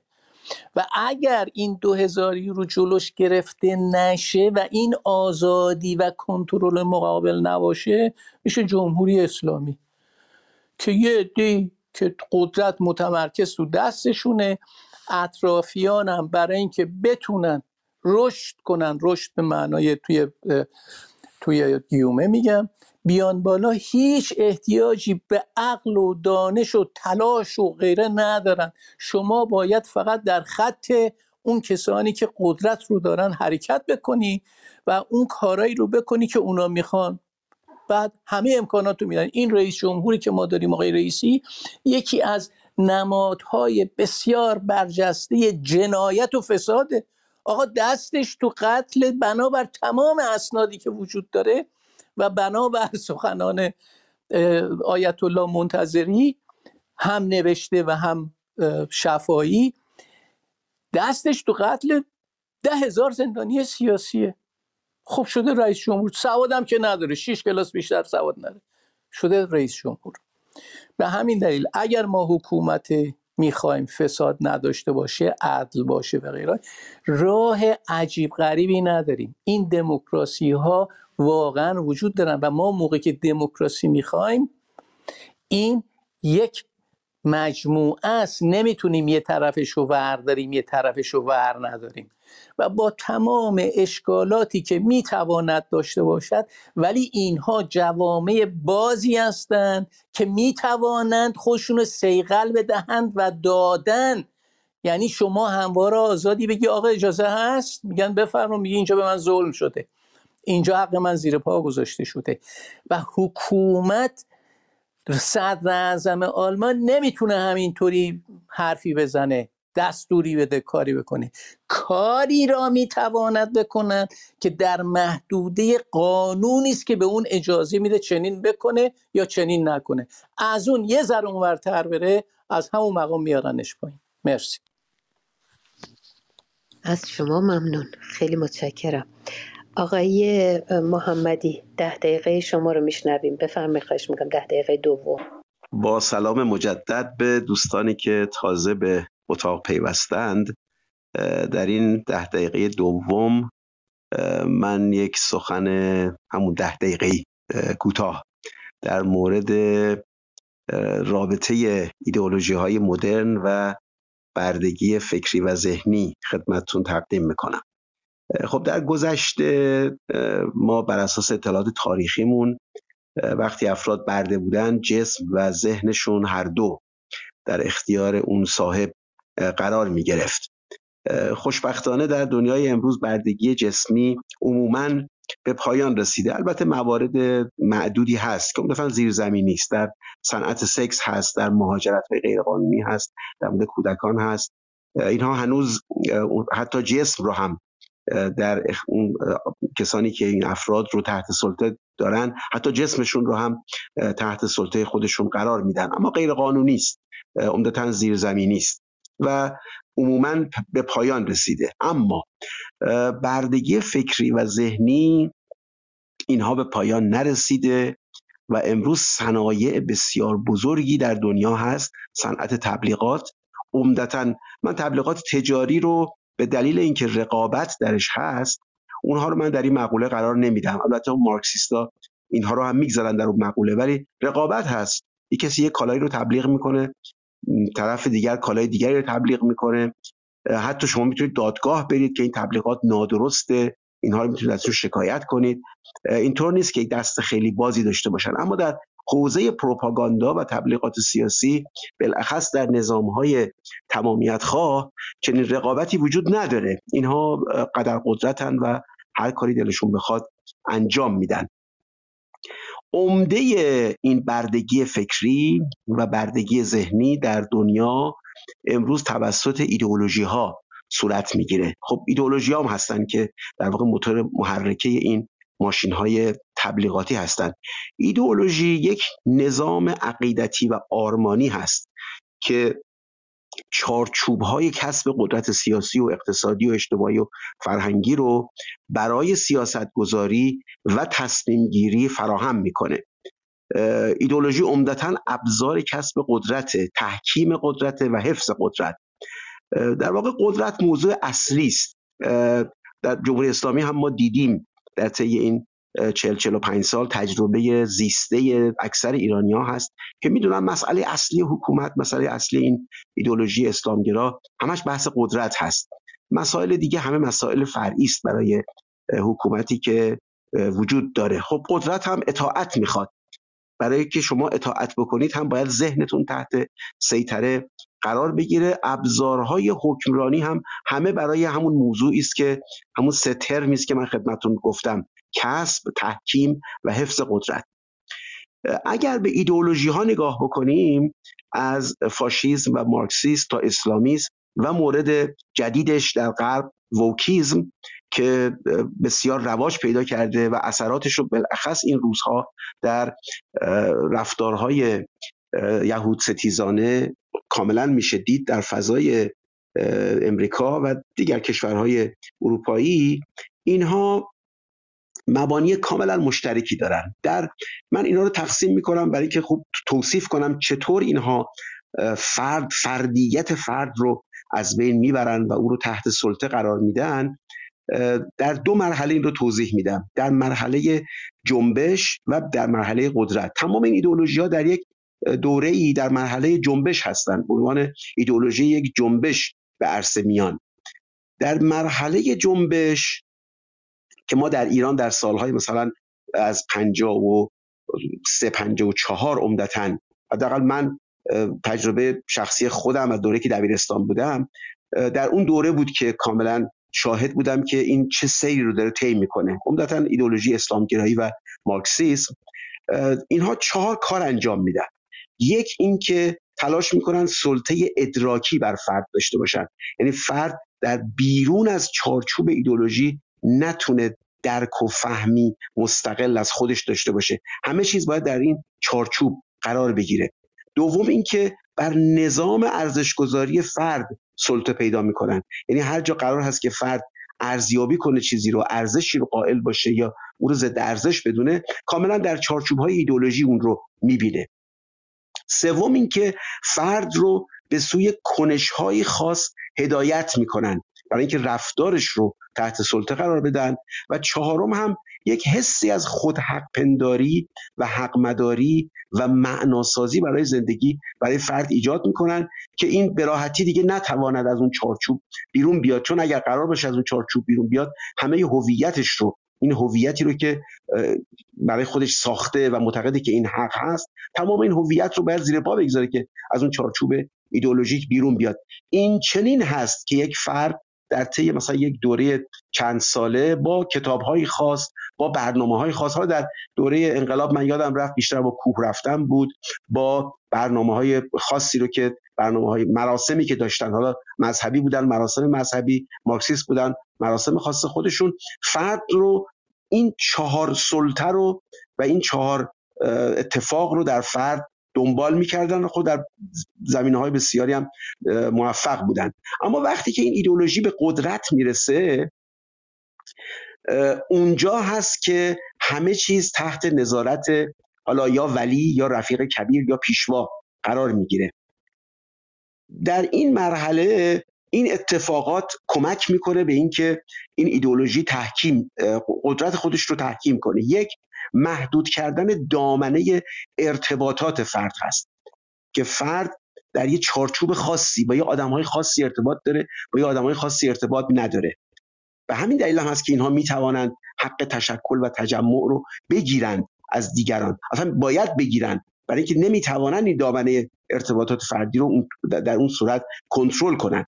دوم اینکه پس از تسلط بر فرد با پاداش و تنبیه در زیر خیمه ولایت یا در زیر خیمه حزب اینها رو نگه می‌دارن. پاداش‌های ماندن در زیر این خیمه و تنبیهاتی که شما در صورتی که ترک کنید این خیمه ولایی یا این خیمه حزبی رو دوچارش خواهید شد. عمدتاً همین داستان‌ها با امر معروف و نهی از منکر انجام میشه. اتفاقاً امر معروف نهی از منکر در مرحله اولیش درون گروهی، درون حزبیه. این شکل بیرونیش بیشتر برای کنترل اجتماعی است، برای در واقع حفظ و بقای قدرت هست. ولی برای اینکه شما افرادی رو حفظ کنید در اون چارچوب، این امر معروف نهی از منکر در درون خود اینها با شدت بیشتری دنبال میشه. سوم، نظام اطلاع رسانی اصولاً به تبلیغ تقلیل پیدا میکنه. اتفاقاً یکی از معیارهای خیلی خوب این روزها دعوا هست بر سر اینکه آیا حماس، اعضای حماس اینها فریدم فایترن، دارن برای آزادی تلاش میکنن یا تروریستن. یکی از ملاک‌های خیلی خوب اینه که آیا اینا اطلاعات منتشر میکنن یا تبلیغات. وقتی که تبلیغات هست دیگه هر چی که از اون سیستم بیرون میاد همش فیکه، یعنی چیز واقعی وجود نداره. این آمارایی که حماس در مورد کشته ها میده، در مورد نمیدونم اتفاقاتی که در غزه صورت میگیره، اگر خبرنگار مستقلی نباشه حماس کارش پروپاگانداست. اطلاعات به کسی نمیدن، جمهوری اسلامی اطلاعات به کسی نمیده، کارش پروپاگانداست. اطلاع رسانی به تبلیغ تقلیل پیدا میکنه، چون همه اینها باید مخلوق ایدئولوژی باشه، به کسانی که در واقع ایدئولوگ هستن. آقای خامنه‌ای داستان جدید درست کرده به اسم جهاد تبیین. جهاد تبیین یعنی اینکه آقا شما این مجموعه بوق‌های تبلیغاتی که هستن شبانه روز این دروغ‌ها رو تکرار کنید، برای مردم تبیین کنید که جا بیفته. و چهارم که مسئله کلیدی هست، همون بحث که شخصیت هست که از گذشته هم در مورد اینها گفته شده. من در ادبیات مثلا انتقادی مربوط به مارکسیسم در سالهای 60 به این عبارت برخوردم. خیلی عبارت خوبی هم هست، اتفاقا نشون میده که حقیقت و اخلاق و ارزش همه در یک فرد تمرکز پیدا کرده. اتفاقا اینجا نقطه بسیار جذاب داستان هست که علیرغم اینکه این ایدئولوژی ها میگن ما دنبال حقیقتیم، دنبال اخلاقیم، دنبال ارزش ها و هنجارها هستیم، وقتی شما همه اینها رو متمرکز کردید روی فرد، اونجاست که بهش نسبیت دادید، اونجاست که تمام حقیقت و اخلاق و ارزش و هنجار رو همه رو به سطل زباله انداختید، چون فرد نمیتواند معیار اخلاق و حقیقت و ارزش و هنجار باشه. حالا اگر این دستگاه تبلیغاتی بتونه موفق باشه، همه عالم تحولاتش رو فرد از دریچه ایدئولوژی میبینه، هیچ چیزی غیر از ایدئولوژی نمیبینه. اتفاقا دو تا ایدئولوژی جدید در عالم این روزها خیلی رونق پیدا کرده، یکی محیط زیست گرایی است، نه در واقع حفاظت محیط زیست، نه زندگی در واقع مبتنی بر زیست بوم، بلکه یه ایدئولوژی است برای کسب قدرت یه عده استفاده میکنن. یا مثلا تراجنسیت گرایی تبدیل به ایدئولوژی شده برای اینکه یه عده از پله‌های قدرت بالا برن. حقوق اونها سر جای خودش هست، من منکر حقوق این افراد نیستم، اما برخیشون هستن که از این وضعیتشون استفاده میکنن، در واقع ترانسجندر رو ارتقا دادن به ترانسجندریزم برای اینکه از پله‌های قدرت بالا برن. نمونه‌هاش در امریکا بسیار زیاد هست، اگر لازم بود من برای دوستان توضیح میدم. بسیار از افراد هستن که عالم رو فقط از دریچه همین محیط زیست گرایی یا تراجنسیت گرایی، حالا نمونه‌های قبلیش اسلام گرایی یا مارکسیسم، تماشا میکنن. این از آسیب‌های جدی ایدئولوژی ها هست. ایدئولوژی معانی خاصی رو که دارای ارزش سیاسی است به دنیای مفهومسازی اجتماعی تزریق میکنه که به طور اجتناب ناپذیر اینها نامتعینن، در واقع ژلمانند هستن که اینها میتونن خیلی خوب با اینها بازی کنن و فرد رو تحت تأثیر این شرایط کاملا قرار بدن. در ادامه به همین ترتیب هست که ایدئولوژی ها به تدریج تمامیت خواه میشن. شاید در آغاز بسیاری از ایدئولوژی ها تمامیت خواه نبودن، مثلا همین ایدئولوژی اسلامگرایی در ایران در سالهای دهه 50 قبل از انقلاب رگه های تمامیت خواهی درشون کمتر مشاهده میشد. حرف این بود که خب ما هستیم، ملیام هستن، مارکسیستام هستن، هم خمینی اینا رو میگفت، هم مطهری اینا رو میگفت. اینطور نبود، در واقع رسما از تمامیت خواهی دفاع نمی‌کردن، اما وقتی به قدرت میرسن به تدریج سر و کله ولایت فقیه پیدا میشه، به تدریج بعدش ولایت مطلقه فقیه پیدا میشه، تا امروز این در واقع دبیر جنبش حزب پایداری اعلام کرده که ملاک ما برای انتخاب نامزد در انتخابات آینده اطاعت مطلق از ولی فقیه. ببینید کارتو هیچ برنامه دیگه ارزن اعلام نکرده، برای که ما میخوایم بریم تو مجلس این کارا رو انجام بدیم برای مردم، هیچ چی نیست، فقط این که فقط اطاعت مطلق از ولایت فقیه. این اجندای یک حزب سیاسی است برای اینکه در انتخابات در ایران شرکت کنه. در احزاب مارکسیستی هم خب ما این رو دیدیم، در واقع وقتی که سیستم تمامیت خواه میشه میرسه به داستان اطاعت مطلق. در انتهای این فرایند از جنبش تا انقلاب و بعد تأسیس نظام ایدئولوژی محور، فرد به یک اتم بی‌مقدار در یک جامعه توده‌وار تبدیل میشه. یعنی کاری است که ایدئولوژی‌ها میکنن اینه که جامعه رو تبدیل میکنن به یک یعنی مس سوسایتی در جامعه شناسی این گونه نظام‌ها. فرد هم به یک اتم بی‌هویت در این مجموعه تبدیل میشه که قرار هست که فقط در این رمه حضور داشته باشه، هیچ منیتی فردی، اصلا منیت و فردیت و اینها حالا در سیستم مذهبی گناه هست، در سیستم های ایدئولوژیک هم در واقع تقصیرهای خودش رو داره و اونها مرتبا باید به انتقاد از خود بپردازن برای اینکه غلبه کنن بر این منیت ها و فردیت هاشون. یه مکانیزمایی دارن برای اینکه مقابله کنن با فردیت و هر کس که اندکی حق و فردیت برای خودش قائل باشه اینها قابلیت حذف پیدا میکنن. روش‌های حذفش هم که دوستان همه باهاش آشنا هستند. با تشکر از خانم رحیمی. متشکرم دکتر محمدی. پیش از اینکه شما به بخش بعدی بپردازیم، البته نوبت آزاده جان هست، پیش از اون یک سوال برای شما اومده. آقای کوروش پرسیده که اینکه جمهوری اسلامی بر چارچوب ایدئولوژیک هست و مریدانی دارد شکی نیست، ولی آیا جامعه امروز یک جامعه ایدئولوژیکه؟ حتما اینطور نیست. ببینید، از شاید در اوایل دهه 60 یا حتی دوره جنگ تا حدودی بخش قابل توجهی از مردم در چارچوب اون ایدئولوژی قرار گرفته بودن، تلاش میکردن خودشون رو تطبیق بدن. اما از اوایل دهه 70 این شکاف میان ملت و دولت در ایران عمیق‌تر و عمیق‌تر شده. امروز مثلا دولت میگه آقا سبک زندگی اسلامی، چیزی در حدود 5 تا 10% جامعه ایران در چارچوب اون سبک زندگی اسلامی آقای خامنه‌ای و رفقا زندگی میکنن. بقیه مردم اصولا اصلا تو اون چارچوب زندگی نمیکنن. چیزی در همون حدود هست که در معرض دستگاه تبلیغاتی خودشون رو قرار میدن. بقیه یا از شبکه‌های اجتماعی استفاده میکنن یا از تلویزیون‌های ماهواره‌ای استفاده میکنن. اصولا در اون چارچوب نیستن که خودشون در اون معرض قرار بدن. در هر کدوم از این زمینه‌هایی که من خدمتتون عرض کردم که حکومت برای تحکیم قدرت خودش تلاش میکنه که افراد رو در زیر این نورافکن شدید ایدئولوژیک قرار بده، بخش قابل توجهی از مردم خودشون رو از این نورافکن جدا کردن. دیروز در بازار رشت من دیدم که 10-12 نفر مشغول رقصیدن بودن، همه اینا رو گرفتن. آدمای عادی، آدمایی که اونجا کاسبن، رفت و آمد میکنن. یکی از در واقع رقصیدن امروز در ایران فقط مسئله شادی و نشاط و اینها نیست، برای نشان دادنی که آقا من با شما فرق دارم. مردم ایران هر روز دارن نشون میدن که فرق دارن.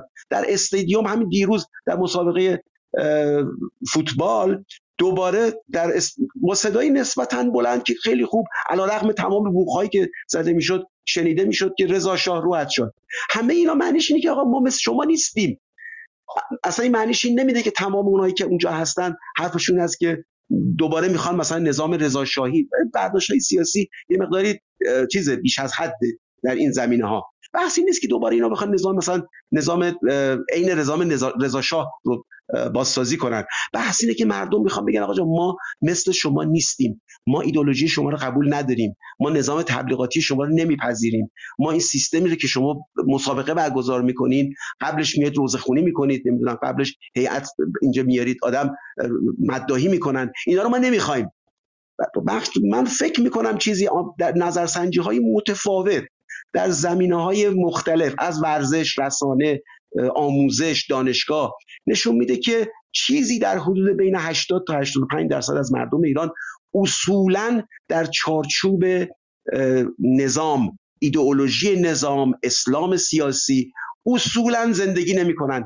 یه عده‌ای در مواردی که پیش میاد، مثلا در مورد نمایش فیلم هایی که مثلا مربوط به دوران قبل از انقلاب میشه یا گزارش های مربوط به اون دوره، مثل همین مستندی که من و تو اخیراً از آقای ثابتی پخش کرد، یا مثلا مسئله فلسطین اسرائیل، یه دی تو حرفشون این هست که مردم طرف فلسطینی‌ها رو نمیگیرن برای اینکه لجبازی کنن، یا مثلا این فیلم‌های مربوط به دوره پادشاهی رو نگاه میکنن برای اینکه دارن لجبازی میکنن. اینا لجبازی نیست.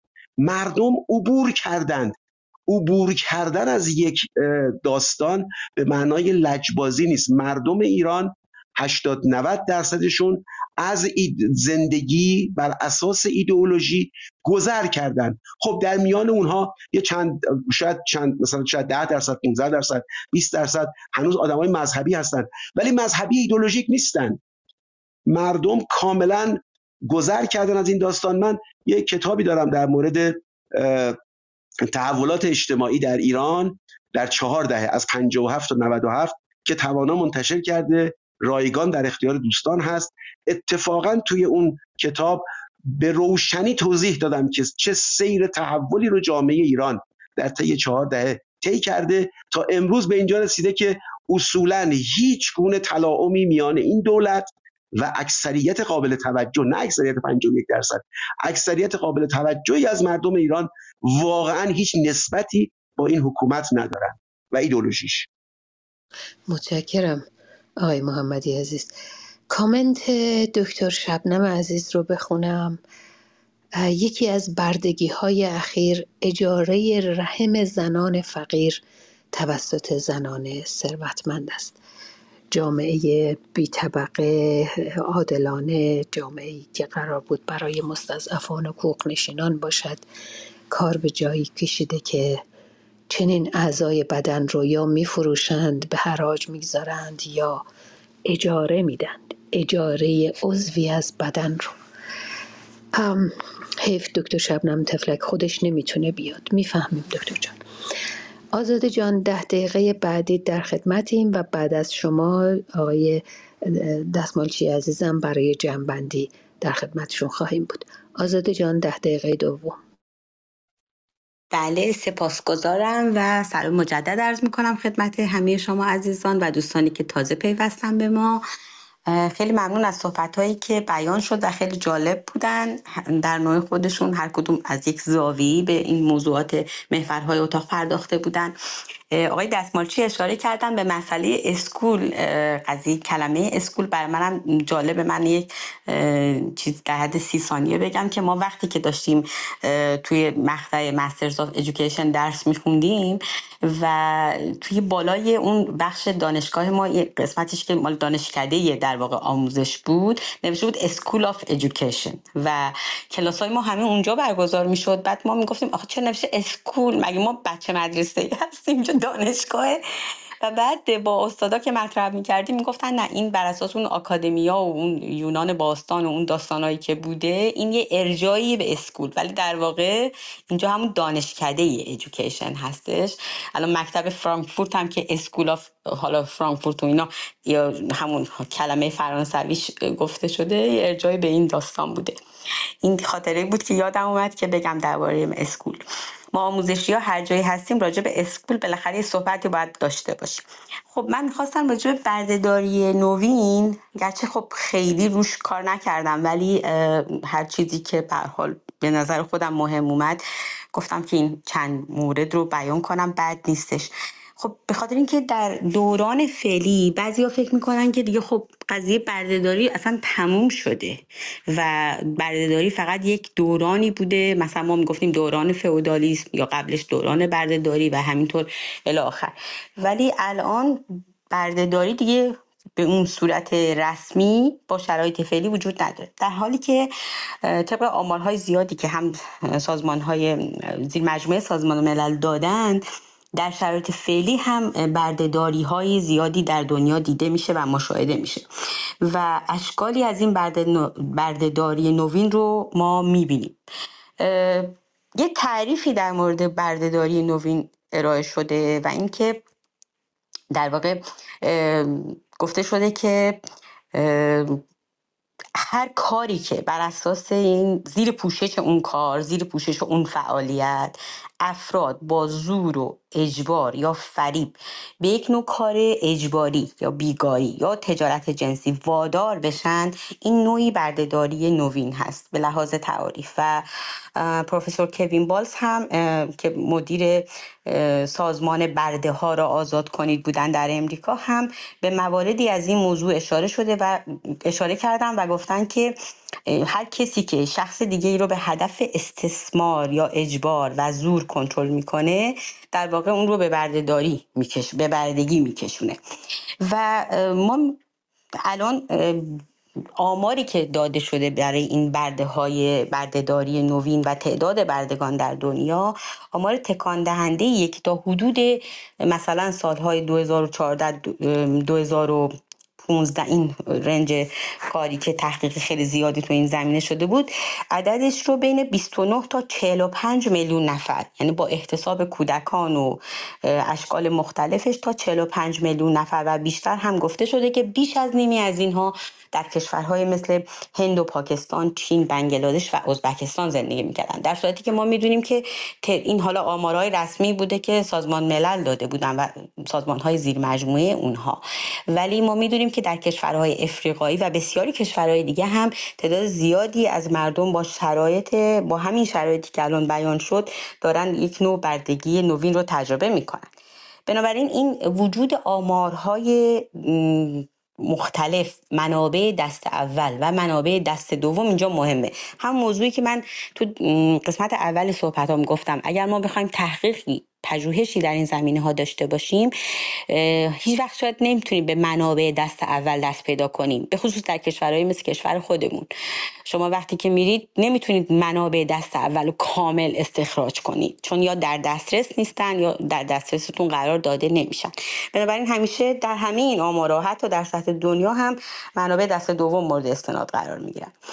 یکی دیگه از مسائل جالبی که من می‌خواستم در مورد این بردگی نوین بگم، یه مقاله این بود که یکی از اقتصاددانای بزرگ به اسم آقای استاد دانشگاه جورج میسون هستن، ایشون به نام برایان کاپلان، پروفسور برایان کاپلان، گفته که شما اگه نگاه کنین در سال 1809 که هنوز برده داری جاری بود و ما همونطور که ماهمانی جان گفتن در 1865 در واقع برده داری لغو شد طبق متمم قانون اساسی امریکا که همین روزا سالگردش هم هست.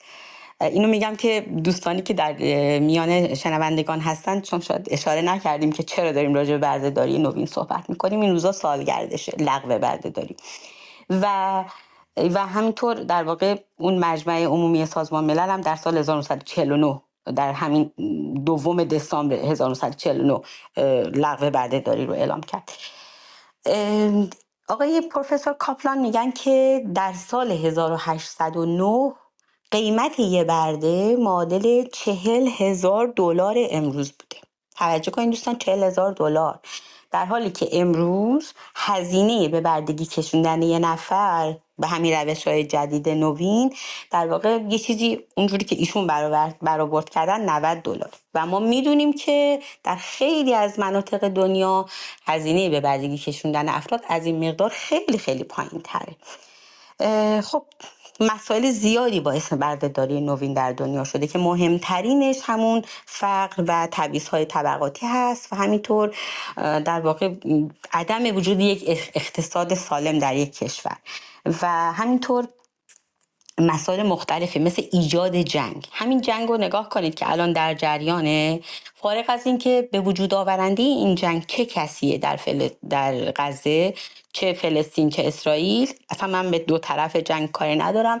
وقتی یه جنگ تموم میشه ببینید چه تعدادی افراد هستن که مجبورن یک زندگی برده‌واری رو تجربه کنن. بنابراین هر جنگی که ایجاد میشه تعداد زیادی برده های نوین رو با خودش به همراه میاره و این اسف انگیزه برای یک انسان نوین، برای انسان معاصر قرن 21 و برای این جامعه که اینقدر خب ادعای پیشرفت داره. واقعا به بردگی کشوندن انسان ها در قرن 21 واقعا اسف انگیزه. اشکالی که ما از بردگی نوین در حال حاضر در دنیا داریم، یکی وجود قاچاق انسان هست، چه قاچاق کودکان، چه دختران نوجوان و جوان و زنان در خیلی از کشورها، هم در کشورهای افریقایی هست، هم در کشورهای آسیایی و کشورهای اروپایی شرقی به شدت دیده میشه. در مکزیک به شدت این موضوع قاچاق انسان دیده میشه و اشکال دیگرش مثلا وجود کودکان کار که این همونطور که من تو بخش اول اشاره کردم، عدم وجود عدالت اجتماعی و عدالت آموزشی باعث میشه که بسیاری از کودکان به کوچه و خیابان‌ها کشیده بشن و نتونن که یک زندگی عادی کودکانه رو تجربه کنن، اصلا نتونن مدرسه برن. خیلی از جای دنیا این کودکان کار بسیار بسیار زیاد هستن و تعدادشون واقعا برای جمعیتی که الان ما در دنیا داریم بسیار زیاده واقعا. و همینطور و آمار خیلی دقیقی هم راجبش مثلا تو کشور خودمون نداریم. بعضیا در سال 96 حدود سالهای 1396 گفتن که بین 3 تا 7 میلیون کودک کار وجود داره که مسلماً با فقر اقتصادی که کشور ما سالهای اخیر تجربه کرده این مقدار بیشتر هم شده. مسائل دیگه مثل در واقع تجارت سکس، اینها هم جزء در واقع یک جور بردهداری نوین هستند. ازدواج‌های اجباری و زود هنگام، کودک همسری ها که میدونیم تو کشور ما هم متاسفانه در برخی از نقاط دیده میشه و باید واقعا با این مبارزه بشه و میدونم که فعالین حقوق انسانی، فعالین حقوق بشر، فعالین حقوق زنان و کودکان بسیار بسیار در این زمینه ها تلاش کردند و واقعا تلاششون قابل تقدیر و قابل ارج هستش. همینطور بهره کشی در کار، یعنی این موضوع بهره کشی در کار هم منجر به ایجاد برده هایی میشه در سطح خیلی خیلی وسیع در تمام دنیا. یه موضوع دیگه هم که حالا زیر مجموعه کودکان کار میتونه باشه ولی به طور اختصاصی میخوام راجبش صحبت کنم، کودک سربازان هستند. کودک سربازانی که واقعا بسیار بسیار زندگی اسفناکی دارند، به خصوص در جنگ هایی که مثلا در مناطقی مثل افغانستان، مثل عراق، حتی تو کشور خودمون اوایل جنگ ایران و عراق دیدین چطور کودک سربازهای 14-15 ساله رو میبردن به جبهه ها با پروپاگاندا و غیره. در آفریقا، در نسل کشی هایی که در رواندا در کشورهای مختلف آفریقایی ایجاد شد، شما می‌بینید چقدر کودک سربازها زیاد بودن و این کودک سربازها کودکان در واقع مظلوم و بیگناهی هستند که برخی از اینا حتی توانایی این رو ندارن که یک مسلسل رو، یک اسلحه سنگین رو که به دستشون میدن اون رو به راحتی حمل بکنن، چه برسه بخوان اون رو شلیک کنن و از اون استفاده کنن، که استفاده های زیادی، بهره کشی های زیادی از این کودکان در تمام دنیا میشه. اشکال دیگه هم داره این بردهداری نوین که من حالا به همه اون ابعاد نمیتونم اینجا اشاره کنم چون وقت نیست، ولی در هر صورت بیش از 40 میلیون برده نوین در دنیا وجود داره که واقعا اسف انگیزه و من مطمئنم آمار اگر دست اولی باشه بیشتر از اینها خواهد بود. یکی از مواردی یا چند موردی رو که در واقع باعث و منجر به اینها میشه و اینکه چرا این بردهداری نوین در عصر فعلی ادامه پیدا میکنه و نظارت نمیشه، همین عدم وجود نهادهای نظارتی مثل مدیای آزاد، مثل مطبوعات آزاد، مثل ارگان‌ها و رسانه‌های خبری آزاد در کشورهایی هستش که این بردهداری‌ها به طور خیلی گسترده انجام میشه. مثل همون فرض کنید کشور افغانستان، مثل که چقدر زیاده، یا مثلا بخشی از کشور خودمون که اصلا گزارش نمیشن اینا، یا مثلا در آفریقا که اصلا خیلی از کشورها، خیلی از مناطق بیابانی، خیلی از مناطق روستایی و فقیرنشین و دهکده‌های اونجا و همینطور دهکده‌های هند که من خودم از نزدیک رفتم دیدم اصلا گزارش نمیشن این موارد بردگی‌های نوین. و این عدم وجود نهادهای نظارتی که کاملا برای موضوع در واقع نظارت کنن یکی از در واقع پاشنه آشیل‌های این موضوع است.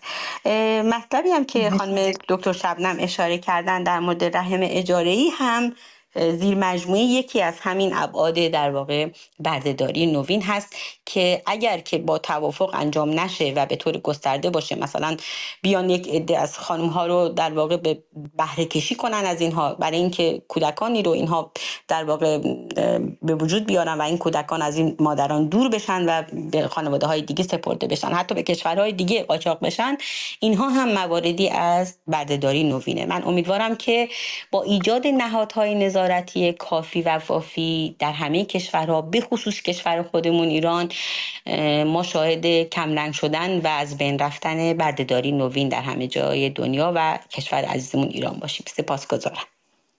از شما سپاسگزارم آزاده جان رضایی، متخصص آموزش که در مورد بردهداری نوین هم صحبت کرد. آنچه من مشترک اگر بخوام یک کلمه از بین تمام صحبت‌های امروز اتاق متخصصای مختلف صحبت کردن، یک کلمه چکیده بخوام بگم، همچنان آزادی هست. اگر رسانه‌های آزاد داشته باشیم، از جمله در ایران، ای بسا که بساط بعضی از این یا لااقل تعدادی از این عجیب و غریب ها، از این اجحاف ها، از این ستم ها، از این تبعیض ها، از این بردهداری ها کم بشه، چه فکری و چه چیزهای اقتصادی، تبعات اقتصادی.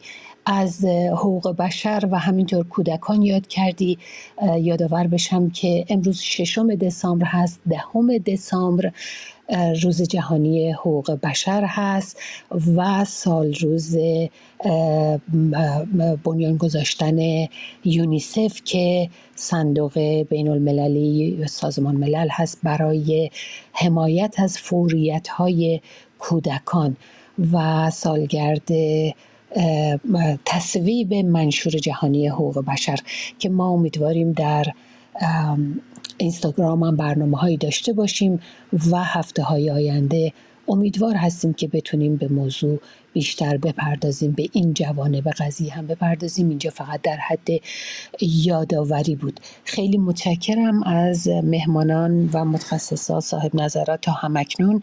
آقای دستمالچی عزیزم، میدونم میخواین برید، اگر جمع‌بندی برای پایان اتاق دارید یا نکته‌ای از قلم افتاده بخواید اضافه کنید یا نقدی، نظری بر گفته‌هایی که تا کنون داشتیم انجام بدید، بفرمایید. ماه منیر عزیز، خیلی سپاس از اینکه لطف کردی و 2 مرتبه وقتی در اختیار من گذاشتید. من اگه بخوام جمع‌بندی بکنم، ببینید در تمام کشورهای دموکراتیکی که ما میشناسیم و کم و بیش مناسبات درست هست و آزادی وجود داره، فساد از همه کمتره و غیره، اینها جوامعی هستند که در اونها قانون مصوب نمایندگان منتخب ملت مقدم است بر هر قانون و سنت دیگر. یعنی نه چیزی سنت و نه قانون الهی و غیره، فقط پارلمانی که در مورد ملت تصمیم میگیره و پارلمانی است که منتخب آزاد ملت. در این حکومت در ارزش‌ها بی‌طرفه، یعنی نه دینیه نه ضد دینیه. تنها تعهدش به حقوق و ارزش‌های مندرج در اعلامیه جهانی حقوق بشره که برای بشری که میتواند مسلمان باشه، میتونه مسیحی باشه، یهودی یا بهایی یا بیدین یا هر چیز دیگر. اینا اصول این کشور هاست و کشورهایی هم که موفق بودن تا کنون روی این اصول عمل کردن. اما من چون توی صحبت‌های پیشینم 2 بار اشاره کردم ولی ناموفق موندم یک گفت‌وآوردی رو از شریعتی بگم، میخوام اینو کوتاه 2 دقیقه است بخونم و بگم ببینید تفاوت این با آنچه که اساس این دموکراسی هست، یعنی قانون مصوب نمایندگان منتخب ملت مقدم است بر هر چیز دیگر. اوکی؟ ببینید که تفاوتش 180 درجه اختلاف هست. ایشون میگه، حالا این نقل قول از کتاب علی شریعتی جلد 26 کتاب علی رو میارم. میگه رژیم‌های انقلابی جدید هرگز به آراء اکثریتی که هنوز رأی ندارند و اگر دارند ارتجاعی است تکیه نمی‌کنند.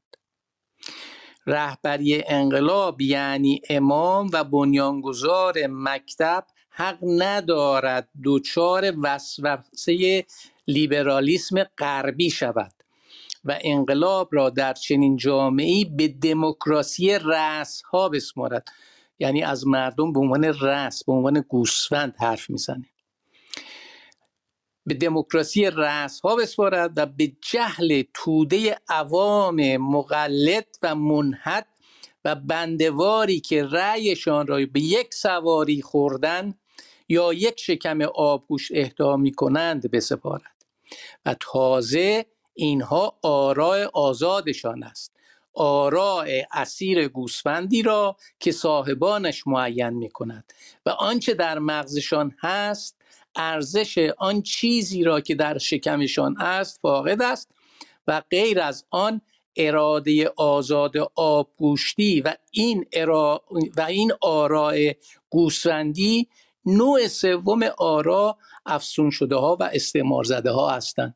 ببینید چنین تحقیری از طرف به ملت، به افرادی که این مجموعه رو به عنوان ملت میسازن، به انسانهایی که حالا رأیشون هرچی هست که با آقای شریعتی میتونه متفاوت باشه، ولی شما بیایی بگی که آقا اینا یه سری گوسفند هستن، با یا گوشت هم همه کار میشه باشون کرد و اصلا عقل ندارن، ما باید کار خودمون رو بکنیم، بیایم هر کاری که میخوایم بکنیم.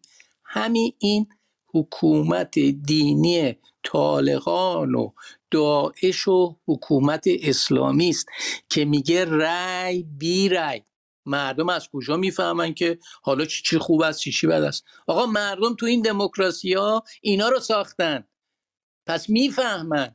این دموکراسی ها نشون میده موقعی که قانون مصوب نمایندگان منتخب ملت بر هر قانونی مقدم است، این جوامع خیلی بهتر بودن تا اونجایی که کسانی آمدن گفتن این مردم نمیفهمن، ما باید هدایتشون بکنیم. حالا چه روشنفکر انقلابی فرانسه رفته این علی شریعتیه، چه اون آخوند ده و چه اون آخوند شهر باشه، فرقی نمیکنه. شما اصل مسئله رو میزنی داغون میکنی.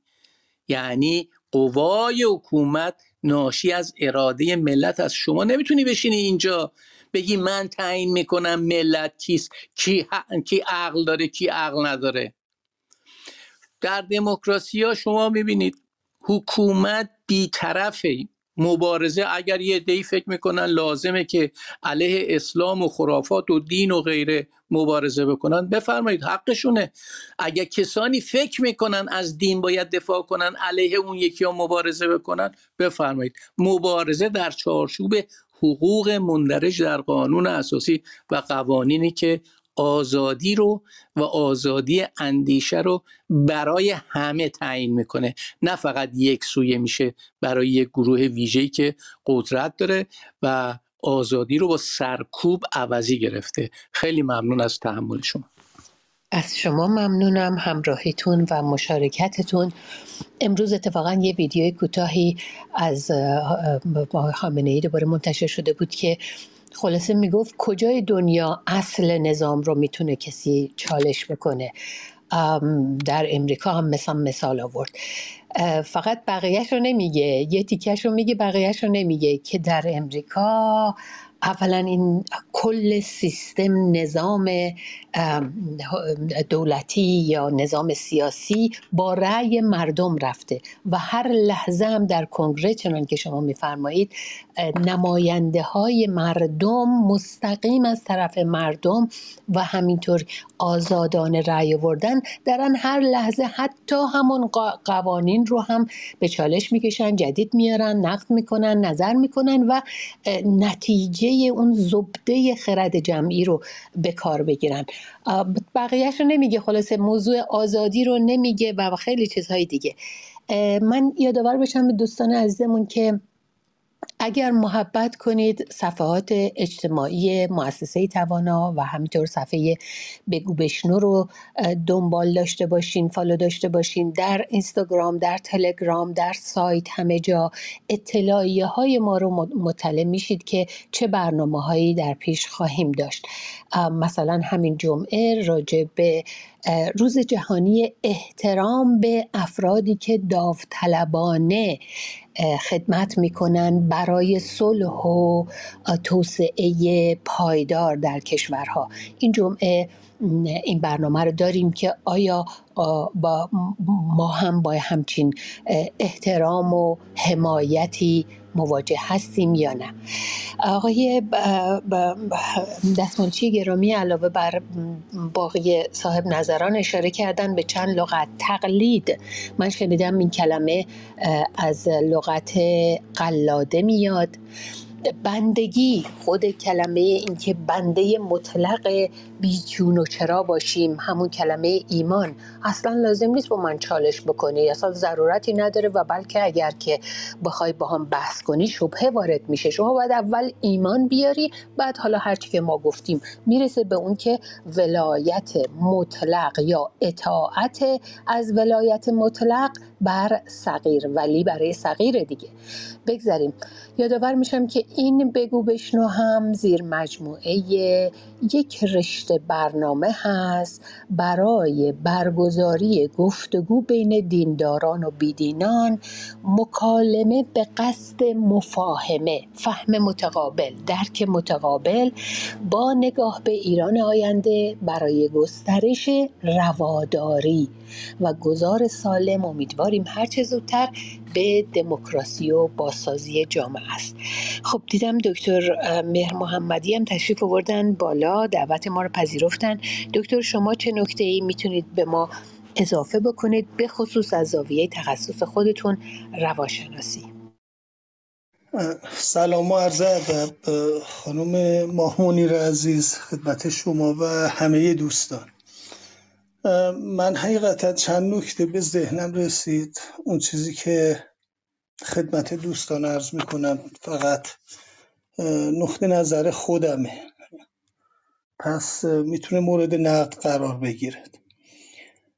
از نظر بردگی فکری من فکر میکنم که یکی از مؤلفه های فکری که باعث میشه ما به بردگی کشیده بشیم اینه که احساس ناایمنیه، احساس ناامنی. یعنی اینکه فردا در یک برزخی قرار میدن تا احساس امنیت نکنه. خب فردی که احساس امنیت نمیکنه به لحاظ شغلش، به لحاظ درآمدش، به لحاظ خدمات بیمه و همه اون چیزی که در یک جامعه دموکراسی باید فرد داشته باشد، اگر این فرد احساس ناامنی نکند تابع میشد، برده میشد، برده صاحبان قدرت میشد. اون موقع صاحبان قدرت بهش راحت میدن. چرا؟ چون هر لحظه بخوان اعمال نفوذ کنن فردا تو اون احساس قرار میدن. این یه مورد. یکی دیگه اینه که به نظر من یکی از آیتم های بردگی تقویت کمالگرایی مرضی. ببینید وقتی یه نفر کمالگرای مرضی میشه، به عبارتی نحوه تفکرش، نگاهش به مسائل متفاوت میشه. اون موقع تفکرش تفکر قطبی میشه، یعنی تفکر خوب و بد میشه، دوست و دشمن میشه. یعنی یه طیف نمیبیند. قضاوتش در مورد خودش و دیگران یه قضاوت جزم و غیر قابل انعطاف میشه. کسی که کمالگرای مرضیه دیدیه که به نوعی مطلق انگارانه است. یعنی نمیتوند یا یک طیف رو در نظر نمیتوند بگیرد، یا این سر طیف یا اون سر طیف.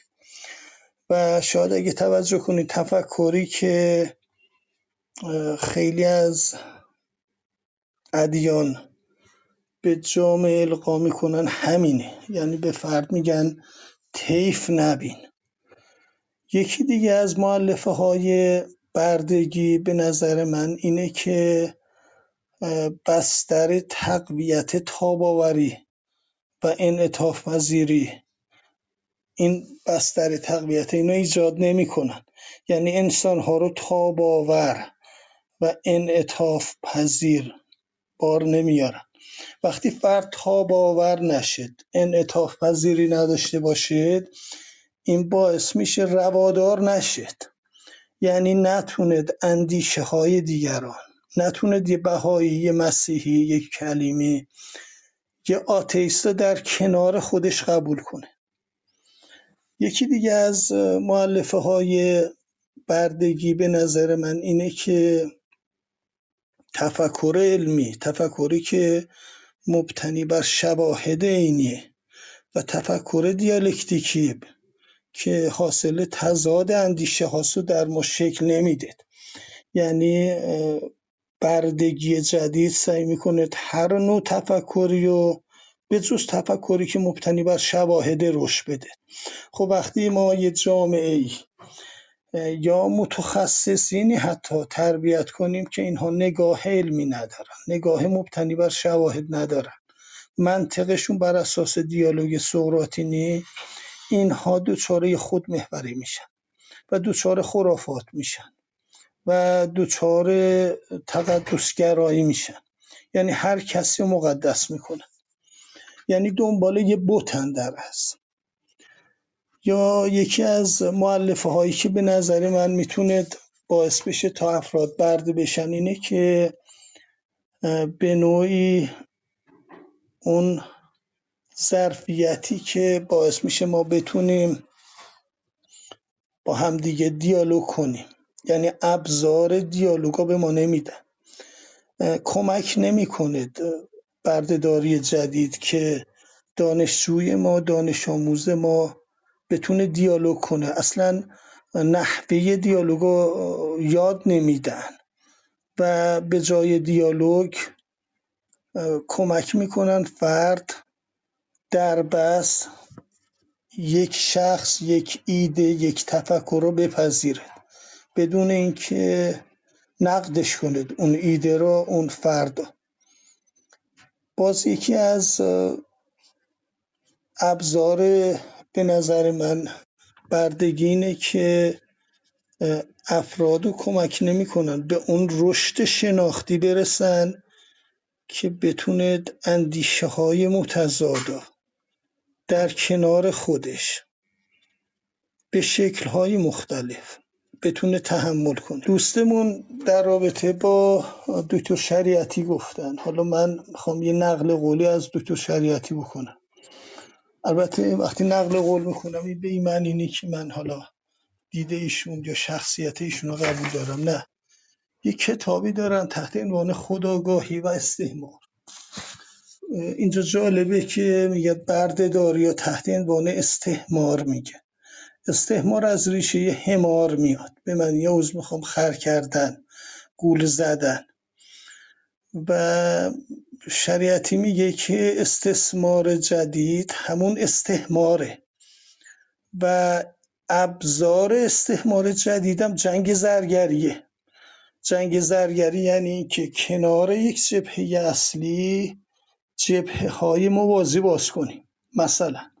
مثلا توی مملکتی ممکنه صاحبان قدرت بخوان یه قرارداد استعماری ببندن و میخوان ذهن افراد رو منحرف کنن. همون موقع میان از طریق اون پروپاگاندایی که دارن، تبلیغاتی که دارن، مسائل زیادی رو مطرح میکنن که چی؟ که ذهن دیگران به سمت اون مسائل جلب بشه و از مسئله اصلی که منافع ملی اون ملته اونها دور بمونن. چون اگه دور بمونن صحبتی صورت نمیگیره، بحثی اتفاق نمیفته، اعتراضی نمیشه. یعنی دکتر شریعتی میگه که استحمار جدید ابزارش علم تکنولوژی، شاید به زبان امروز هوش مصنوعیه.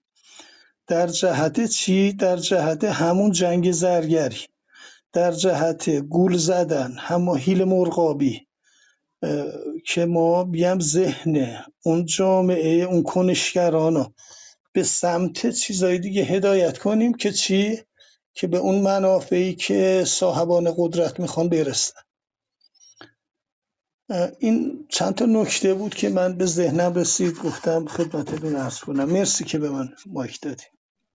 از شما ممنون که به ما پیوستید، از همراهیتون، از فروتنیتون که مدت‌ها در بخش شنونده ها گفتید شنوا هستید. خیلی ممنونم و از همه مهمانان دعوت میکنم که چهارشنبه ها ما رو همراهی کنید در لایوهای اینستاگرام و اگر مهمانی رو پیشنهاد میدید، متخصصی رو یا موضوعی رو، حتما لطفاً با ما تماس بگیرید. نظرات خودتون رو با همه شنوندگان هستم، نظرات خودتون رو اگر اینجا مطرح نشده همیشه میتونید نقد، نظر، پرسش به مؤسسه توانا، به خصوص گروه گفت و شنود، گفتگو، بگو-بشنو برای ما بفرستید. سپاسگزارم از محبت همتون.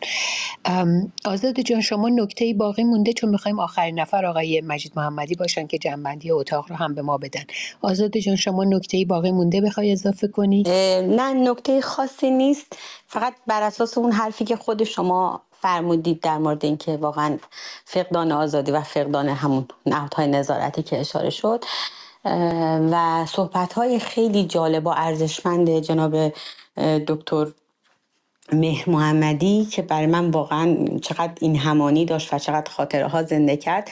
خواستم بگم دقیقاً همون عدم تفکر و اینکه میخواهند که جوامعی یا گروه‌هایی یا مردمی بدون تفکر واقعا در واقع آموزش ببینن، بدون تفکر زندگی کنن، حتی چون ندونن که اطرافشون چه خبره و چطور میتونن زندگیشون رو بهتر کنن.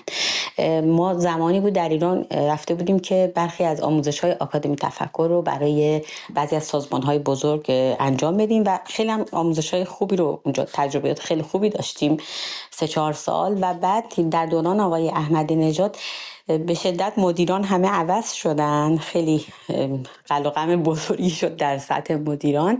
و بعد وقتی رفته بودیم یکی از این آموزش‌ها رو اونجا پرزنت کنیم و بگیم که خب مثلا فرض کنین مدیریت استراتژیک یا تفکر استراتژیک برای مدیران چقدر لازمه، بعد یکی از همین آقایون برگشتن گفتن که رأس کار بودن، گفتن که تفکر اصلا نیازی نیست شما تفکر کنین، ما به جای شما فکر میکنیم. و اصلا یک لرزه‌ای بر اندام من افتاد و باورم نمیشد که چنین تفکری اونجا غالب هست. و الان که جناب آقای مهر محمدی اشاره کردن دیدم دقیقاً عیناً همینی بود که همه ما بارها تجربه کردیم. امیدوارم که بتونیم با در واقع استناد به آموزش‌های خوب تفکری خودمون رو ترین کنیم، خودمون آموزش بدیم و مردممون رو آموزش بدیم تا بهتر و بهتر تفکر و زندگی کنن. سپاسگزارم. آزاده جان، عنوان دقیق اون سایتی که مدیر و مدبرش هستی چه بود دقیقاً؟ آکادمی تفکر. بله، وبسایتمون thinkingacademy.org. وبسایت بیش از 10 سال خدمت داره، 11-12 سال. و کانال تلگرامیش هم همین آکادمی تفکر، به زبان فارسی سرچ کنن میاد. و البته کانال جدیده، ولی خب ما جلسات زیادی رو در زوم برای دوستان برگزار کردیم. 134 جلسه رو در جهت این آموزش ها برگزار کردیم برای دوستان.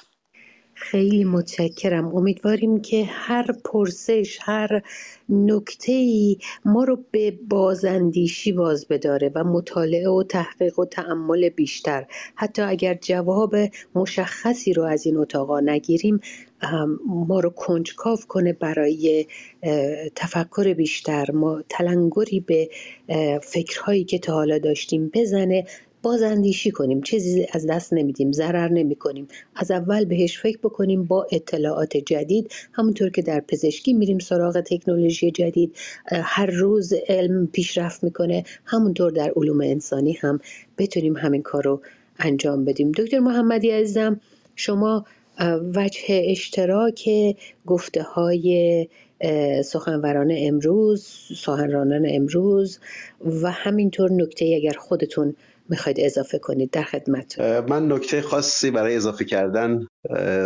در این موضوع خاص دیگه ندارم، اما وجه اشتراکی که صحبت همه دوستان داشت رو میتونم در این عبارت خیلی موجز خلاصه کنم: ملت بی حق، دولت بی حد.